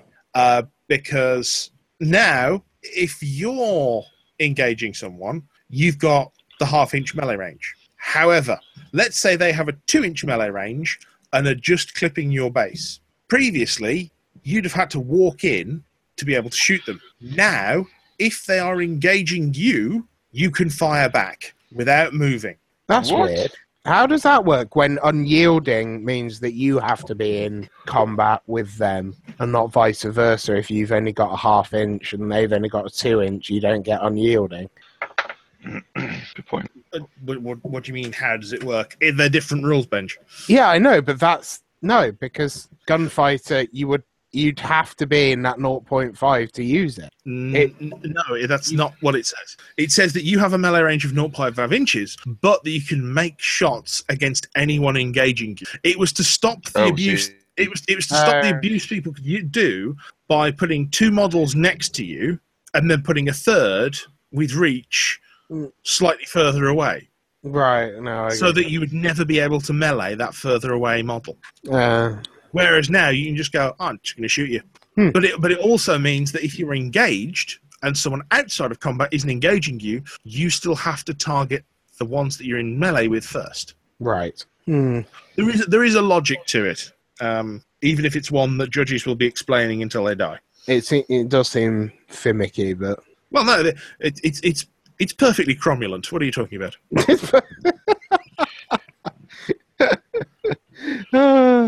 There we go. One for the Simpsons fans there. What was the other word? What was the other one that they used? There was cromulent and... Quidgibo. Oh, that was it, yeah. Yeah. A tall, balding American ape or something like that. Quidgibo. Oh, yes. Yes. That one I remember. Yes, there you go. Embiggen. That was it. It's a perfectly cromulent word. Yes. There we go. Yeah. From back when The Simpsons was good. Yeah. I would say that's controversial. It just isn't. No, it's not. It's the truth. I've watched Modern Simpsons. It's bad. It's very, very bad. They're still making them. Yeah, it's just full of cameos now. Like every episode. They are still making The Simpsons. The cast is slowly dying off around the show. I'm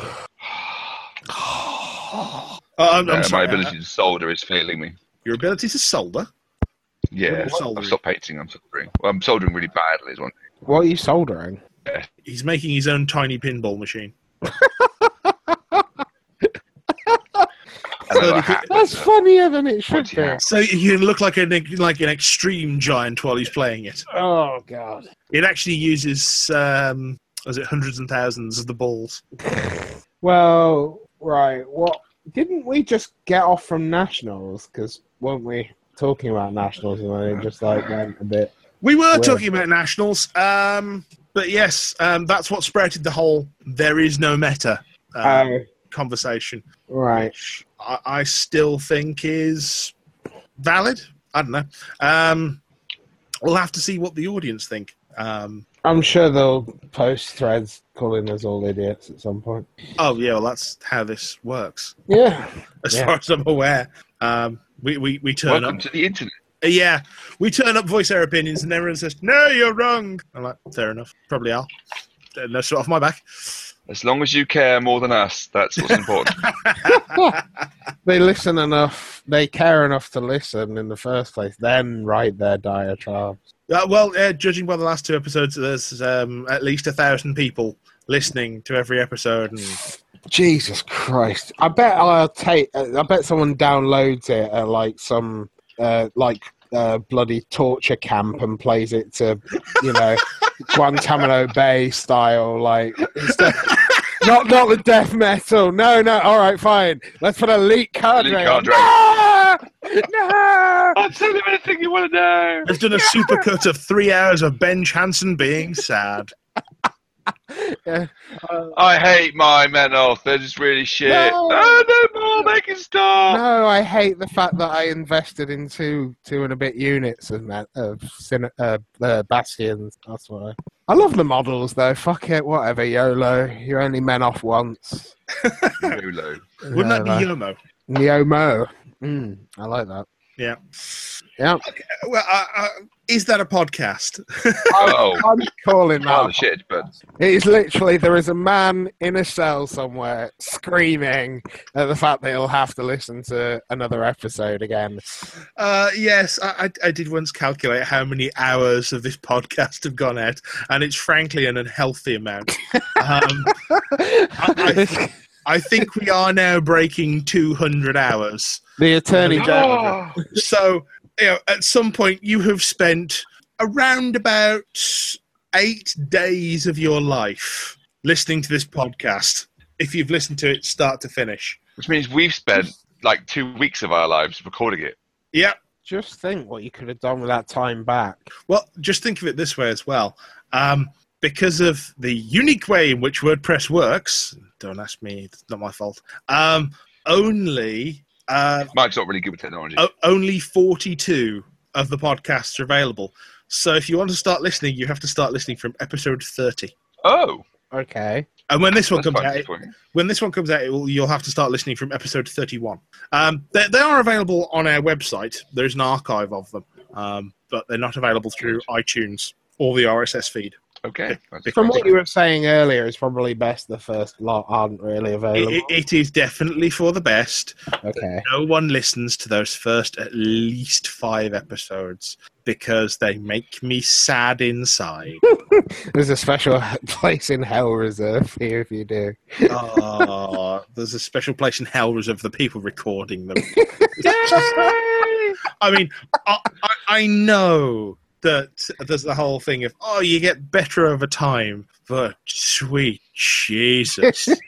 I don't even know what you mean. Okay, I will see if I can get that first episode up on YouTube. Because we just want a sample. I think we just want just highlights. Just like 5 minutes. I am not editing those highlights. You can. No, I didn't mean that. Oh, so I see it's like that, is it? Yeah, yes. you've been told. Anyway, I have. How do we sign out of this show? Well, we did this without a break, didn't we? No. Yes, well, we've quite often done that. We don't always go for a break anymore, especially when Alex isn't here to tell us we should do Spilling It Out. Yay! No, doing Spilling It Out. Oh, never mind. I'm not doing Spilling It Out now. No. This is. There have been several episodes like this that I believe they're generally called No Agenda. There's This one did not generate. Before Benj came on, I thought we were going to have another welcome to Kurt Mike's Film Hour. Yes, there are several of those as well. I believe they're the ones.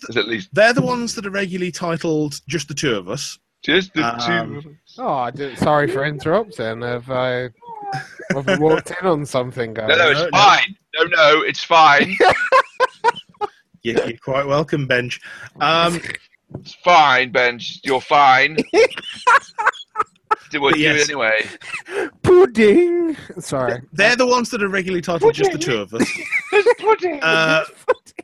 Then we have From the Archives, which is stuff I forgot to edit, which has sat around for months and months. Is probably irrelevant, much like the rest of the podcast. And then what's the other regular one we have? I don't know. It's From the Archives, just the two of us. Oh, No Agenda. That was it. Right. Which is the ones where we basically just start recording and then ramble on until we're pretty much done. The last one of those was episode 52. So it's been almost... it's been over 2 years since the last one of these. We need to get to triple digits. Yes. That'd be fun. But to get to triple digits, we have to end this episode first. All right. Alex, sign us out. What? Hang on, wait. Where is he? You've been listening to me swearing at my soldering iron. You've been Elite Cadre listening to... No, that's not right. I'm so tired. Honestly. This has been Benj Hansen's Agony Hour. Can we talk about Overwatch? Agony Hour. Can we talk about Overwatch? No more Overwatch. I love Overwatch. It's amazing. I would love to play more, but I just don't have the time. I'm so tired. Everybody buy the new Reinhardt skin. It's amazing. I prefer Stoneheart. No, you're wrong. Good. You have been listening to Elite Cadre by these two Babylon. General War Machine Hordes gaming podcast that doesn't take itself too seriously. I've been Kurt. I've been Mike. I've been Benj. Bye. There you go. No Alex, no nothing. No nothing.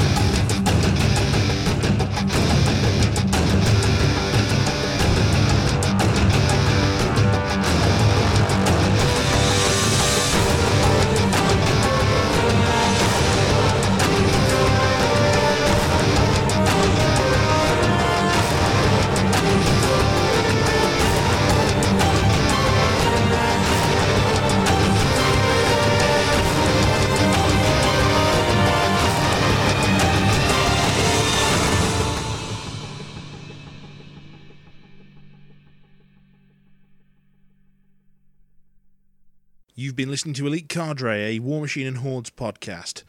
Email us at elitecadrepodcast@gmail.com or find the whole team on Twitter at bit.ly/Elite Cadre. Music provided by Martin de Bont and Symphony of Spectres. And now, in a world of perfect production and seamless transitions, we bring you the chaos that lurks beneath the surface. These are the Easter eggs. I'm not entirely confident I'm using it right now. We are the quorum of the 12 worlds. Well, I think the phrase is "we are quorate" means we have enough members in order to proceed, doesn't it? Yes. Can we not get carried away with sci-fi after last time? What was wrong with last time? Well, I don't know. Well, you've had your drama. I had my drama this week. We are recording now, Ben. Just for... Oh no, yeah, but I will address this point anyway because what I said was kind of like totally misconstrued. Now, you're on a podcast bench. It's going to be misconstrued. I know. The thing was, the guy misconstrued it as an attack on the community that they're trying to foster there in the Journeyman League, and that's not the case. I mean, that's great if they're doing that, but none of those guys appear to be on the sign-ups for the tournaments. I mean, I was going purely on that statement that in the last game there were no players up for one of the months. There were none on the website, whether they held the event or not, which kind of looks a bit weird. And then there weren't that many sign-ups there. I think the turnout was 6 or so. Now, previously those events have been pulling in around 10 to 15 players or so. So that's quite a significant drop-off. If they're still fostering a community within the store, that's fantastic. I know that the group does X-Wing, and they do a massive X-Wing event, which is really popular. They do lots of other events as well, like Conquest, the card game for 40k. But it just seems that those War Machine numbers, why aren't they getting them into the tournaments? I can understand that it's slow grow. But do you feel like not everyone wants playing tournaments as well, Ben? That's what's usually at the end of the day, especially newer players. Some people do just play the game to play the game. That's fine. And no, I'm one of those people now because I'm still stuck in this kind of list build. I had a bad list build choice on Monday. First time playing Durst and just took all the wrong Warjacks and probably the wrong infantry support unit as well. And I can imagine if I'd have taken that to a tournament, I'd have had a bad time. It's like, I played into Pirates, by the way, which seemed obnoxious. Hang on. Pirates or Denny Pirates? Not Denny Pirates, Matt. I didn't play against Matt. Apparently, the pirate boat is alive and well. For Denny. Having that double recycle thing, just... Yeah. I don't know how Ryan got top best in Cricks, though, didn't he? Yes, because Matt was second. Yeah. So I wanted to know what Ryan was running. I should have asked him, actually. And I thought he probably might have dropped Signar. 18 Signar players. Ryan Evans. Yeah, Ryan Evans. Yeah. So he's, he dabbles in Crick. Yeah. But he was mainly Signar for the last edition.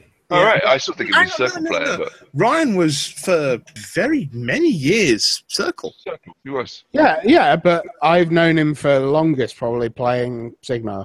You knew him longer than I have. How long? I actually met him at my second War Machine event.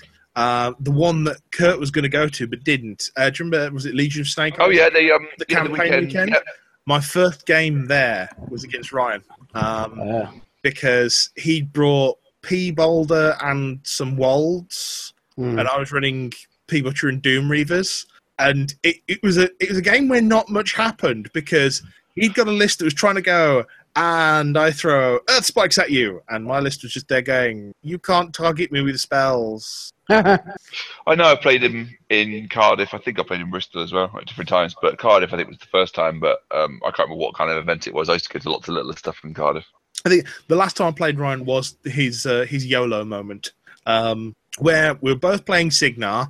I was playing P Striker. He was playing E Striker, and he went, you know what? I think I'm in range of you, Striker. Oh dear! Charges halfway across the board. Goes, yeah, right. 2 dice of additional damage. 10, that'll do. How much damage do I take? 5, that's fine. And then proceeds to have a whiff fest. Oh, no.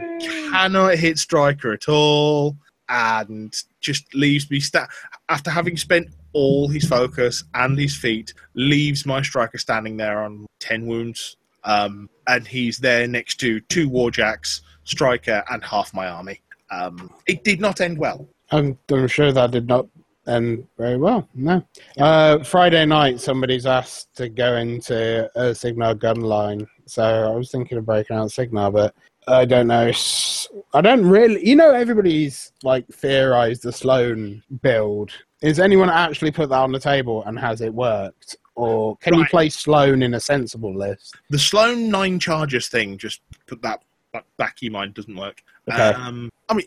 It's an interesting list, and it's a good skew, and yeah, that fine. It's probably not going to make a tournament thing. Mm. Sloan herself, though, he's turning up at tournaments. She's Signar's, I think, 4th caster at the moment. Yeah, so you got Haley 1, 2... No, you got Kane, Haley 2, Haley 3. Yeah. And then Sloan, is that kind of it? Yeah. And I know my friend was talking about Siege being the viable option against Wormwood. Cassius. Siege is close. Siege is a couple of percentage points behind Sloan, and then Haley 1's a couple of percentage points below those, and then it kind of really tails off into whatever. I really thought Maddox would be more popular, but apparently not. Maddox is, she's a better Jakes anyway, so... Well, we saw both. We saw Jakes and Maddox and Cray in the top 3 at Nationals. So they're going, wow. This seems a bit weird. I don't know about you, but it seems weird. Was Cray jank? Was it just lots of lights, or? I don't think so. Oh, okay. Was it Stormwall? Because giving him that's hilarious if you take Stormwall with Cray. That thing is not supposed to move that fast. Just charging. I was going to say, you haven't seen my Epic Magnus list, which has a load of speed. Well, effectively speed 7 mercenary warjacks, which bottom out at armor 21 if you engage them in melee. Apparently the best brick out there at the moment is Irisk 2 and all the Iron Fangs and Behemoth, and it's just a small moving brick of no knockdown, tough. Epic Irisk is... he's up there for Khador. I'm not entirely sure why. It works, apparently. Somebody was talking about a tournament where someone brought that, and it's like it's just a slow moving brick of death that eventually gets there and just pokes you a little bit at the end, and then you fall over. Right. But I'm just going to pop to the loo, and then when I get back, we can start recording, maybe. Yay. So if you want to discuss amongst yourselves topics, I do want to talk a little bit about Nationals, but I don't want it to be a main thing. What happened to the long-haired lout? Oh, he's on a beach in Scotland. What? Don't ask. All right. We've seen video already. He's been on. Oh, okay. He's been on. You missed it. Oh, that's okay. I can sleep at night. He lives there. I thought he's moving. He is, but I think he's still staying there. To where I live. Yeah, I know. You're going to have some kind of weird group. You can come visit us on the train bench. I will do eventually. Dear God, I will eventually. You can come visit me. I got a house. Come visit the house, the flat. You sound jovial as ever. I'm really tired. I hit a wall at 12 o'clock in this really humid office today. Just sat there, and then I don't say that a really humid office like I've never been in my office before. But I was just sitting there, and it just hit me at 12 o'clock, and I was like, I could actually fall asleep now. And I've been feeling like that since. Yeah. You're all exercise and active, and I wish I could do that. I'm looking at a photo group right now on my phone, yeah. I wish I could do that. I wish I had the knees to actually even attempt to do that. I've regained the joy of it, and just sort of tinkering with a route that I did last time and thinking, how do I get a few more miles out of that without any more massive hills? It's all right when you're going down them. Whee! Well, you don't burn calories going downhill, going on the flats. So you can't do one hills. I know, but you get wind in your short hair. Indeed, it was fun. I have been. I've been doing loads. Trying to get out a couple of times a week. I got up to 18 miles on Friday. And I want to kind of that's my kind of goal, is to sort of get 18, 20 mile routes, I think. Yeah. How long is that taking you to complete? took about an hour and a half. Jeez. Are you running or are you cycling? Cycling. You are cycling. That's good. Low impact. It's not bad. 12, 30 miles an hour cycling is pretty good. No, that's amazing. I'm just saying it's pretty good. I'm not a runner. I can't run. I don't think anyone can run. I hate running. It's the worst. People do, but my size just doesn't lend itself to running. But cycling is really good. I've forgotten how much I enjoy it, and I forgot You are a giant. If people saw you running towards them, that would be quite scary. I've already been pimping my bike and buying bits for it and stuff. Side grips for the sides. Are you completely lycraed up as well? No, I have bought shorts, but I wear shorts over them as well. And they are much better. So I didn't understand why cycling shorts. No, it's so much better. But with shorts with pockets over the top, and no, not lycraed up. I've got the Gore-Tex stuff, the polyester, breathable polyester. I've got a Deadpool shirt, which is like not with a picture of Deadpool on. It's Deadpool's shirt. Oh with the no! straps over the front of it as my cycling shirt. I love it. It's awesome. Oh, Red and black all over it. It's good. Oh, the mental images now. Yeah, be good. Good. Yeah, and just really enjoying it. But I felt like crap this week, so I haven't been out this week yet. Wanted to go. I was in Dorset the weekend at my mum's and wanted to go out on the cycle trails, like a 9-mile old railway line that's been into a cycle trail. I wanted to get up and down that, but I'd eaten too much food that I shouldn't have done and was tired and lethargic. And I was like, no, I don't want to. And then realised when I got to Monday that I was going down with something, and that's probably why I felt crap at the weekend. So, well, I'm hoping tonight isn't too late again. I know I said that last time, but there's only 3 of us. Although we did end up talking for ages about Babylon 5 last time. So. And Mike's already mentioned Battlestar Galactica. Oh, was he? Yeah, with the quorum. He did actually say the quorum. Oh, he did say the quorum of 12, didn't he? Yeah, he did. Yeah. Well, I was going to watch Blood and Chrome. Actually, I haven't seen that. No, I haven't watched it either. It looks alright. It was like a few web episodes mangled together. Actually, where's Mike? I want to talk to him about something. So, he asked us to talk about topics as well. I've got no idea. Oh, I have literally got no idea. He's just going to wax intellectual about Nationals. And that's it. And that's fine. We'll just chip in. There is, have you got the Trolls Battle Bot? Yeah, no. No. I've got the Legion one. There's a eBay site that's now selling, like, components from the 2-player one. So you can get Ragnarok. Cool. He's about £7, $7.99, and he comes with all the black tokens. Do it now, because they're going like hotcakes. I'm looking now. So I think it's Troll Trader. Bit of advertising there. I think so. Yeah, it's the web store. Ragnar, that's what we get. Ragnar. Yeah, and you get all the black tokens and everything, which is kind of cool. I got Maddox without having to buy more bloody Signar jacks. Individually. Eventually, yeah, but that's a while away, they said. We're getting to that stage where they need to start previewing some stuff that's interesting. I know they're going to... You get the first Theme Force book, don't you, Trolls? I'm not sure. When they come out? I think that is the case. I really don't know. Have you found it? Okay, isn't it? No. Let's do... Alright, give me a sec. I'll find it. I was lying down. I am now going to find it. Yeah, if I do this podcast half asleep... there we go. Okay. Troll Trader. What are you waffling on about, Benj? Stuff. I watched Gundam Thunderbolt a couple of weeks back. Yes, I did vaguely hear. That was depressing. That was almost, I don't know. That was almost, I don't know which level, which is Tomino's, like, most Zeta levels of sadness. Oh, God. I guess. So, yeah. Just kind of go back on what he did with Zeta, so... No. With a bloody headphone cable. A bloody headphone cable. So I've kind of got the headphone cable strung all around everything and just, oh God, it's terrible. It's just all manner of terrible. Right, I found the store. Let's have a look. I used Google to find the store, not the actual own. Have you not found it yet? No, yeah. I found the store. Oh, okay. I used Google rather than eBay's own search.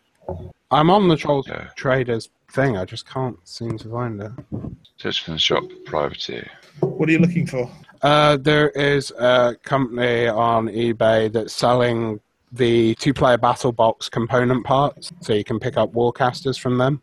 Oh, okay. So I picked up Maddox, and you just trying to get Kurt. Ragnar? Yeah, if I can find them. Gun majors for sale. Nobody's going to buy those. They're not terrible. They're just nowhere near as good as they used to be. They're just completely, utterly useless now. If they could still snipe out stealth, I mean, they put everything onto a 5-point solo. Ridiculous. Also, my Magnus list for the weekend is looking a lot sadder now. I've had to take the Adrians out. Oh, have you not got one? Pardon? I just heard two of you talking at once. It's like, what? No, you can go. Is it Ragnar? It's either Ragnar or Ragnar. Oh, I thought it was Ragnar, but I was trying Ragnar. I think it's Ragnar. Ragnar, Sky Splitter, Rune Master, Warlock, got it. You got it. Sweet. Just put a lot of these. Yeah. £1 plus £2 shipping. So, but he comes with all the tokens and the cards, so I still think that's good. Before we go any further, has anyone got ideas for a topic? We're kind of in that sort of stage where we were like, you can talk about the tournament for ages, and then we'll call it a night. I'm not going to talk for ages because I was judging, not playing. Yeah, but you can talk for ages, so it's perfectly fine.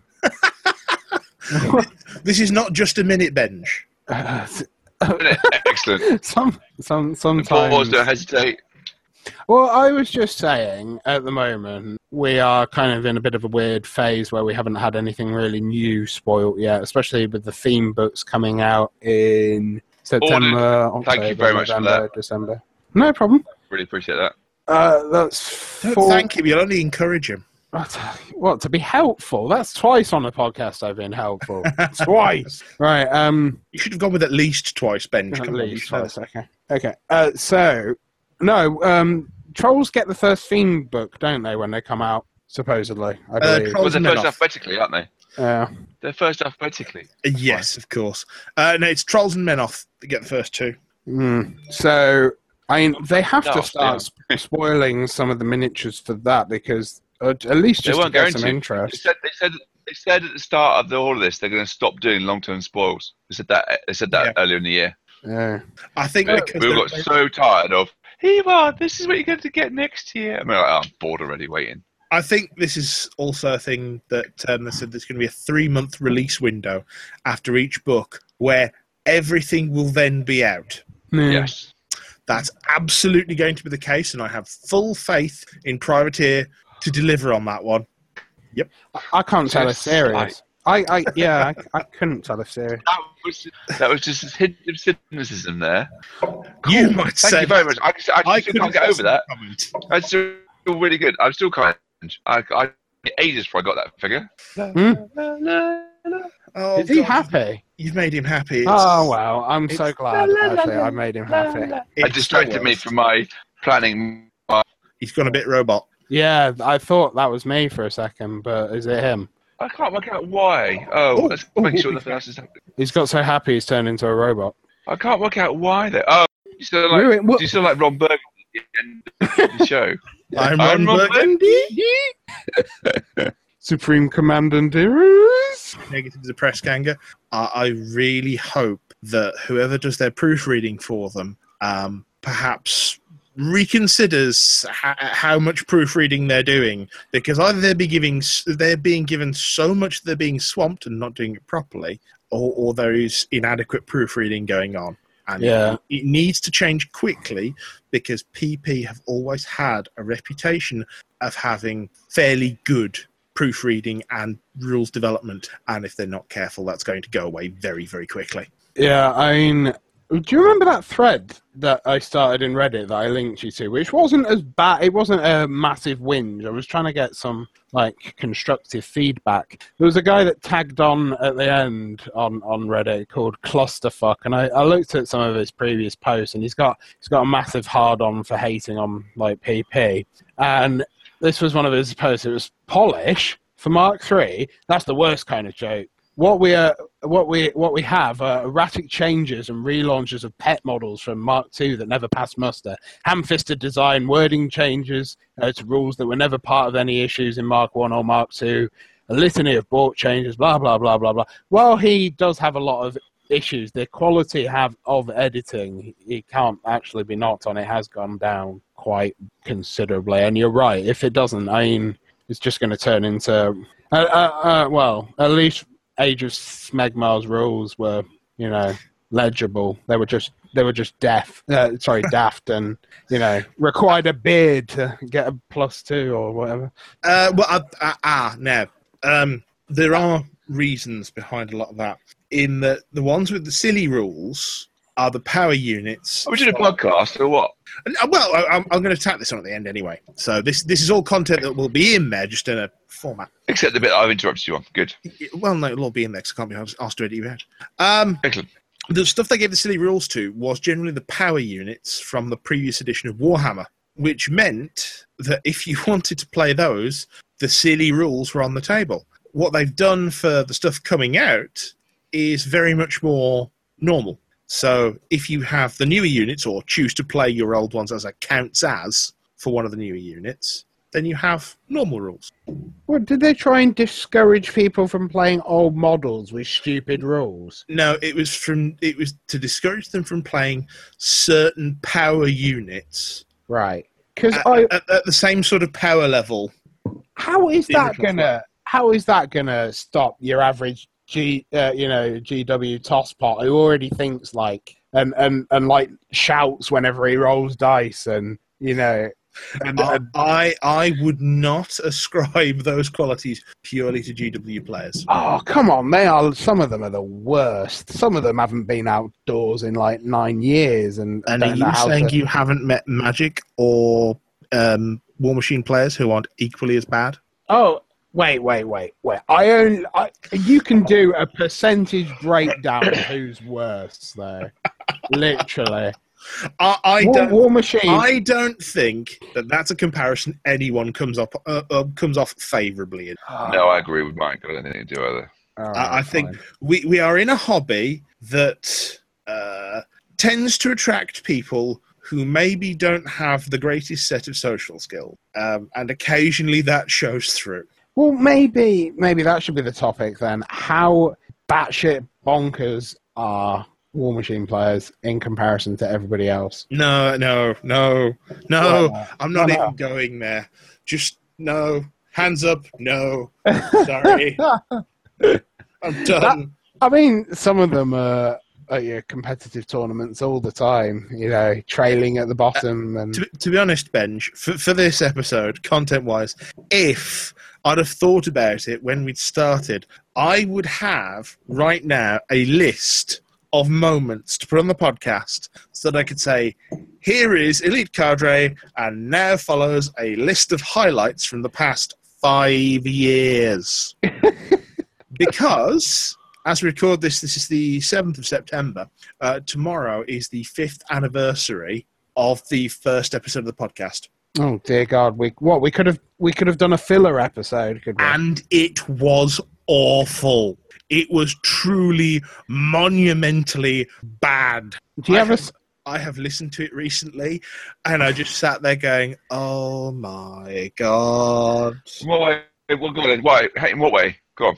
It's apart from we were all rubbish. That is kind of the point. A lot of it was just. I mean, I have to listen to what we say now, and some of that is kind of borderline. But some of the stuff from 5 years ago, I'm sat there going, why did people sit through this? What possessed them to keep on listening past episode 1? Because, I can't do it.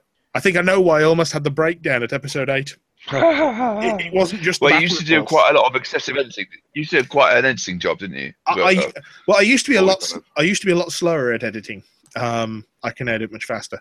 So, but there's also less to edit, and we're a bit more laid back. And generally speaking, we know what we shouldn't say, and we don't leave dead space, and we don't talk over each other as much as we used to either, do we? No. That is entirely true. I must listen to these. Actually, I don't know. Can I put myself? I don't think you should. I already hate myself a lot as it is. I don't want to go complete full self. Believe it or not, I can't remember one of the outtakes. One of the outtakes in one of the fairly early ones. Oh dear. So 12ish, I want to say. Apparently, well, I got played the outtake section, crying with laughter, and it was something that and it was all kind of stuff. So there was some.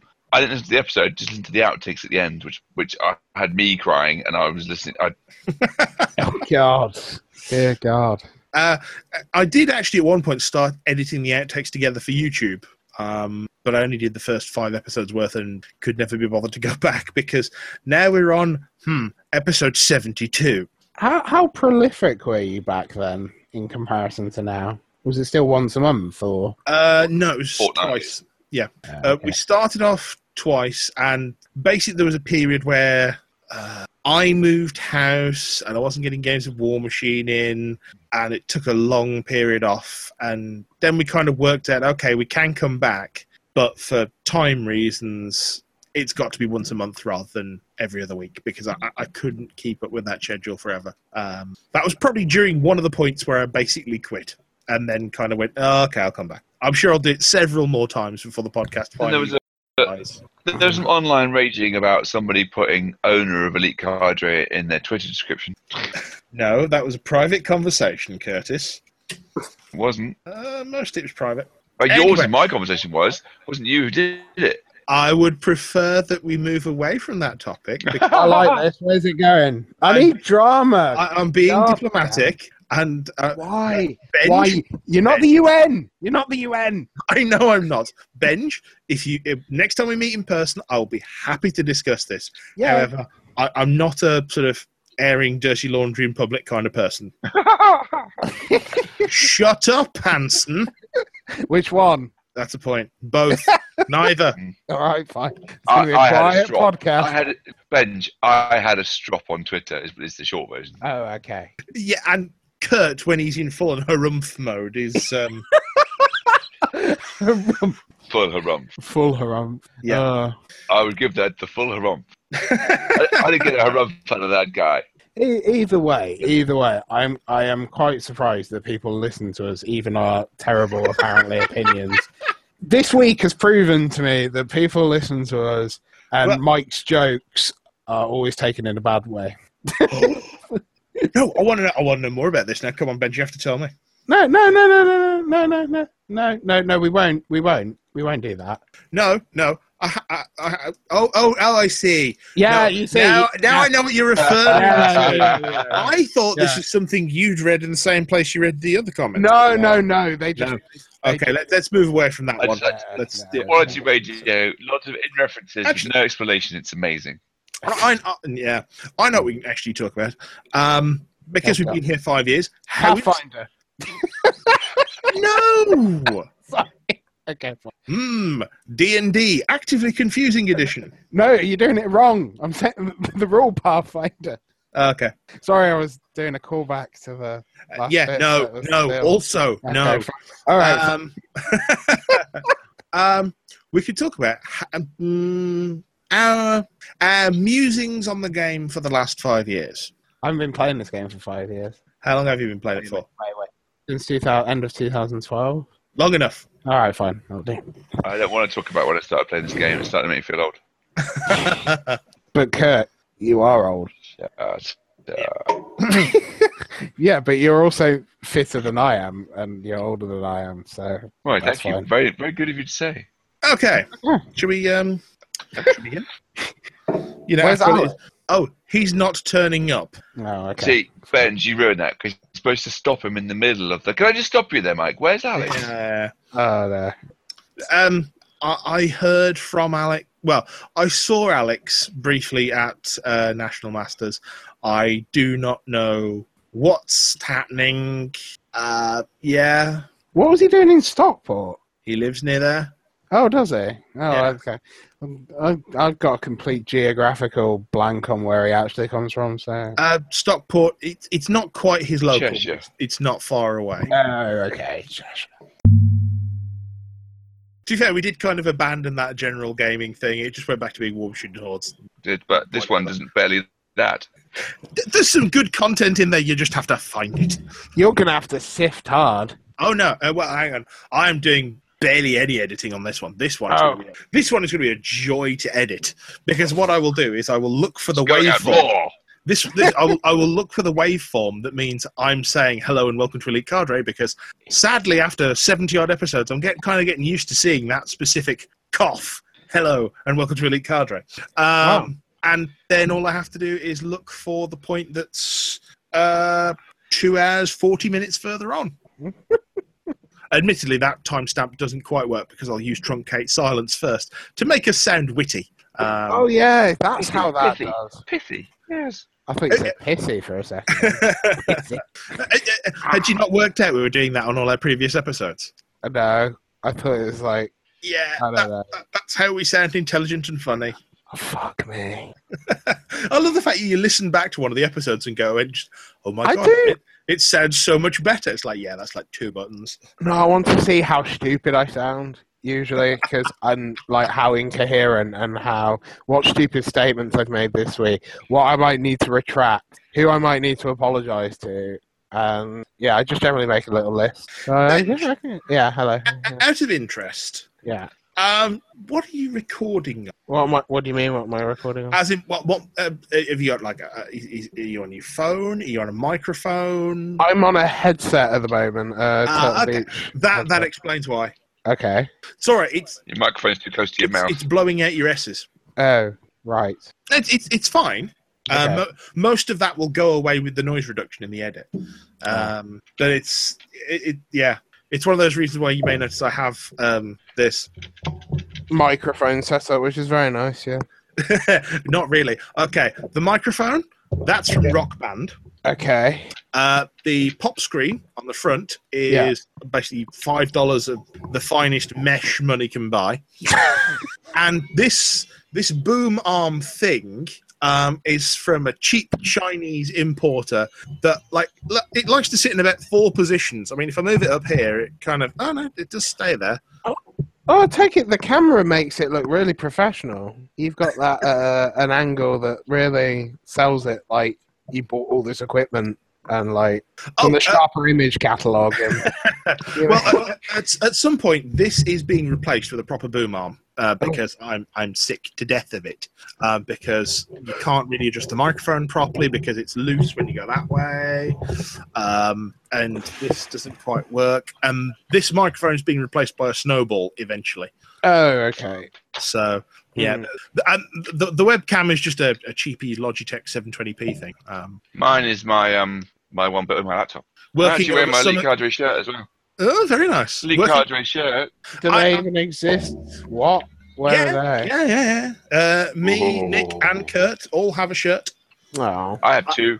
Oh, you have 2? Okay. I've got 2 different ones, yeah. Okay. I am actually in the process of getting some Elite Cadre widgets made. Ooh. Yay! Wow. I'm going to get one for each of us. And hang on. You've said that before. Yes. No, I've actually sent off the specs this time to. I've sent them off to Counterattack, but they haven't replied to me yet. So. Cool. Well, I've got some Counterattack. If either of you know anywhere else, in case they don't respond, this is a Canadian company, isn't there? But if that's the one that was on Lost Hemisphere, they've gone under. Oh, are they? All right.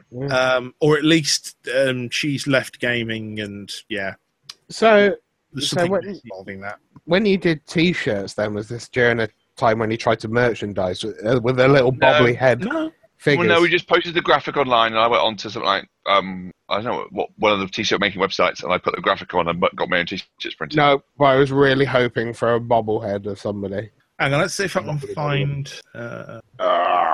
Where's my Millipup? It's in the photos of me on Twitter. No, that's not what I said. Where's my Millipup? Are we still recording? Yes, we are. Live. We're still live. Okay. Oh, no, not that far back on Facebook. No, not that far back. Where did that go? God, my ex posted pictures of my eldest at the first day of school, quite a long time ago, 5 years ago, 6 years ago, and then some frightening pictures. Made me feel old. You really do mention that a lot. You're not that old. I think having children suddenly go, time's passing. Yeah, time's always been passing. That's the whole point, mate. You know. So, Benj, if you can get access to the chat on here. I'm literally laid down right now. Let's see if I can get up. Oh, what have I got? You'll be able to see me in my finest Elite Cadre shirt there. I have become potato. Get up. Destroyer of worlds. Mine right now. What have I got on the back? I can't remember what's on the back. Oh, yeah. Nice. In Cardiff, I think. Yeah, on the back of mine is at Mr. Chom, and at the bottom it just says, moving on. I can't remember what's on the back of mine. Let's have a look at what's on the back of mine. I'll turn around and keep talking. Oh, my God. What's on the back of mine? Kurt J. Hansen and Troll thing on the back of mine. I can't remember. Hang on. Turn around again. Keep talking. Wait, I'm talking. That's Dave.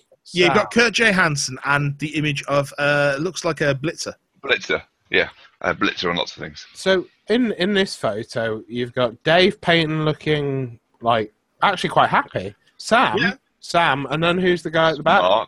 Mark. No, the guy at the back is someone I blocked off Facebook. Rob. Yes, Rob sounds convincing. But I don't want to go into his full name because I blocked him on Facebook because it turns out he's a massive Islamophobe. Oh, okay. Okay. And I wasn't comfortable seeing those messages every day, so I blocked him because that's fair dues. Yeah. But no, if you want to see the height of the elite cadre career, there we go. There's another one for you, Benj. Okay, let's have a look. Where are we? That's from 2013. Signing an autograph as well. Yep. Oh my lord! You're signing an autograph. Wait, is that in Ireland? Yep. Ian Alderdice Right. in Ireland has a signed Mark II rulebook from myself and Nick Topham. Wow. We're not that. I take it we're not that big anymore, though. We've been stalks around certain events. It's been quite strange. Yes. People will. Benj, the weirdest thing is when people talk to you like they've known you for ages, and you've met them you've been talking to them half an hour, and they talk to you like they've known you forever because they're here on the podcast. No. Yeah, it's weird. I'm just gonna get people staring at me funny though because I've probably said something that's offended them somewhere down the line. That too. That's what I'll get. Yeah. Oh, you always do, Benj. It's fine. Oh God, I can't wait. That's not a new thing, though, is it? I'm just going back through my history of photos now on Facebook, and it's all the wargaming stuff, including the SmogCon, where it looked like I was frankly pissed off at the world. Oh, did you see the SmogCon news, which sounded quite interesting, that was printed by John? He advertised it on the website about potential Grimkin faction. Yes, I did see that. I was going to mention this in the main cast as a point of topic of information. I can't even speak. Topic of... Oh, I don't know. That would have been quite good, Benji. Well done. That would have been awesome. What is a topic of information? I don't know. I don't know. I'm so tired. So, when did you last sleep, Benj? Some time ago. I was up at 4 or 5, something like that. I'm finding it so hard to wake up so early in the morning. Because I generally play Overwatch till about 1 or 2 in the morning. So we're currently planning some big things with PP, possibly involving new Hordes faction. So if you have any interest in spooky pumpkin-headed monsters, then it will be worth your time joining us. So ticket sales have gone up. Another 10 people have purchased tickets because it was at 242, I believe, last time, and now it's at 252, and it's capped at 400 tickets. So hopefully we can get that. I mean, if you look at the number of people, there's about 780 people that like the event on Facebook. So. Having spoken to John, it is worth being involved if you want to go and getting tickets booked, because that means that he's money off the hotel, which means he can pump it back into the event and make it better for everyone. Because at the moment, I'm going through a very similar thing because I'm an idiot and have volunteered to be vice chair of a convention, not a wargaming one. But yeah, we're looking at hotels and going, how many rooms do we have to sell? We're waiting back for our quote from the Maidenhead Holiday Inn, which will be frankly terrifying because it will be 4 figures. Wow! Yeah, there goes your bonus. We've already agreed that we're putting money into the company to get this all set up. So I believe this picture was from the first SmogCon at the Radisson Blu that's on there on the PP website. And just the number of people that are in that room, the atmosphere of that first SmogCon at Radisson Blu in London, that was amazing. That was absolutely... It was a fantastic event. that was the height of, I think, tournament, con, whatever the hell you want to call it, the community. I think it really was. One you fell asleep at, Benj? Yes, the one that's when I got pictures of him asleep. Yeah, that's the one I fell asleep at. I posted pictures online of him asleep. Yeah. I tell you what, though, sharing that room with Neek till God knows, there were 2 people playing a game right to the end for points, and there was very little left at this stage. I think Martin Jenkins had come through with a skip and cleared it all out. Oh no! You want Martin Jenkins with a skip? You want to see him at the first first SmogCon away from Firestorm, the one that took place at the Mandalay in Guildford. Yes, I was there. That was the one where we were doing Iron Arena on a spreadsheet, and I just have that little bit of loathing for myself, and just want to die inside. Which actually reminds me, I need to buy the equipment to do this year's Iron Arena, because we'll be hosting it off a Raspberry Pi. No. A literal, what? A baked Raspberry Pi? No, he's down with the kids in his technology, isn't he? No, I know. Yeah. I was just trying to be funny, but it didn't really work. It's the tiny little computers. Yes, we'll be hosting, basically get a Linux distribution onto the Pi, have it accessible via SSH, which is really all you need, to be honest. What are you running? What's the software that you're running on it, though? It's okay. If I said it's a lamp stack, you said that to me before. Okay, not to get too technical, but a lamp stack is a combination of technologies. So it stands for Linux, Apache, which is a web server, MySQL or MySQL, which is a database, and PHP. I know 3 of those 4 things. Which one do you know? The last one. Okay, PHP is basically a special way that you can code a set of web pages in order that it's more like a program than a straight HTML page. So, for instance, it could go to a database, it could pick out some numbers for you, and be able to put stuff back as new records or modify old ones, for instance. Oh, okay. So SQL, you're just querying a database there. And, basically, what it means is that we can use Modplazoid's Iron Arena software, which installs on a lamp stack, and, well, have that run across a number of laptops. Oh, pardon me. Are you not using Doyu? We talked about doing last year until you got ill and I didn't go. Yeah, no. Doyu is not the Iron Arena software. Isn't it? No. Doyu is tournament software. You've used the web page before, haven't you? Yeah. Sorry, I'm getting them confused. That is Plazoid's Iron Arena software. And from what I've seen, there's us and there's Lock and Load are the 2 major users that are actually getting new features put in there. For instance, the only reason that there is a bulk import is because I complained a lot. Well, the first year at SmogCon, we had to put every name in by hand, which was awful. But now, John can send me the text file with everyone's name in, and I go, upload, and it does it. Wasn't that 2015 as well, didn't we have to register everyone into the system? That was the year I was talking about. Yeah, that was awful. This year, there was a problem because... everyone was from Yorkshire? Well, no, because I was ill, Rich Wald had to take over, and... he didn't know, and Plazoid didn't know that there's a problem with Windows 8 and essentially, it's a WAMP stack on Windows. Windows 8 does not allow multiple connections to the same web server if it's running it, which meant that you couldn't have 2 laptops accessing the same database at the same time.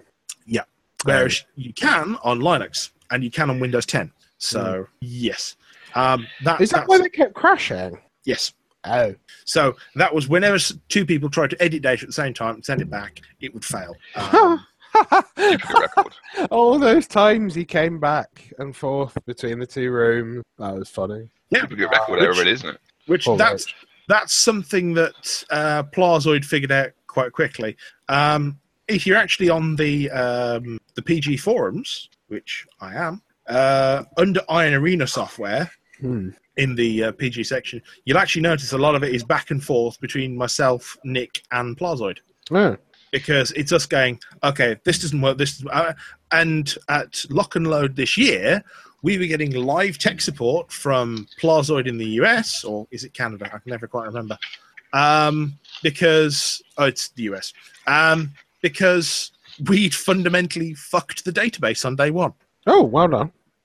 First day of lock and load, I had to have the first 2 hours just people being turned away and told, nope, we can't enter anything yet, come back when we're ready, because I'd installed the system, but because I hadn't tried to enter a test game, I didn't realise that it wouldn't take any input. Ooh. And I basically had to strip the whole thing off the laptop, all back on again to get it working. Wow.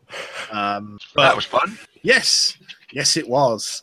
I was not a pleasant person to talk to for the first 2 hours of lock and load. I may have said some very unpleasant things to various PGs who came up and talked to me. I wish I'd been there. For this, I can only apologise. But, you know what tech people get like when you try to talk to them when they're trying to concentrate on something. I do. Yeah, it's the same response Nick got when he tried to talk to me during a Butcher Feet turn once. He was trying to be nice, and I felt so sorry. Well, did he throw Butcher at him? I may have been a little offensive. Oh, dear. Yeah. That's not like you. This is the thing. Most of the time, I try to maintain this sort of serene, calm outside, which is mostly what I feel on the inside. But when I get stressed, which is normally when I'm trying to do something and trying to concentrate on something, if someone tries to break my concentration, I get pissy. Yeah. Right, on that note, I think I'm going to bed because it's midnight. So thank you to Matt, who did listen for a while. Posted on Twitter as well. Yes. So I missed that. Yeah, we'll see you all again soon. Ta-ta.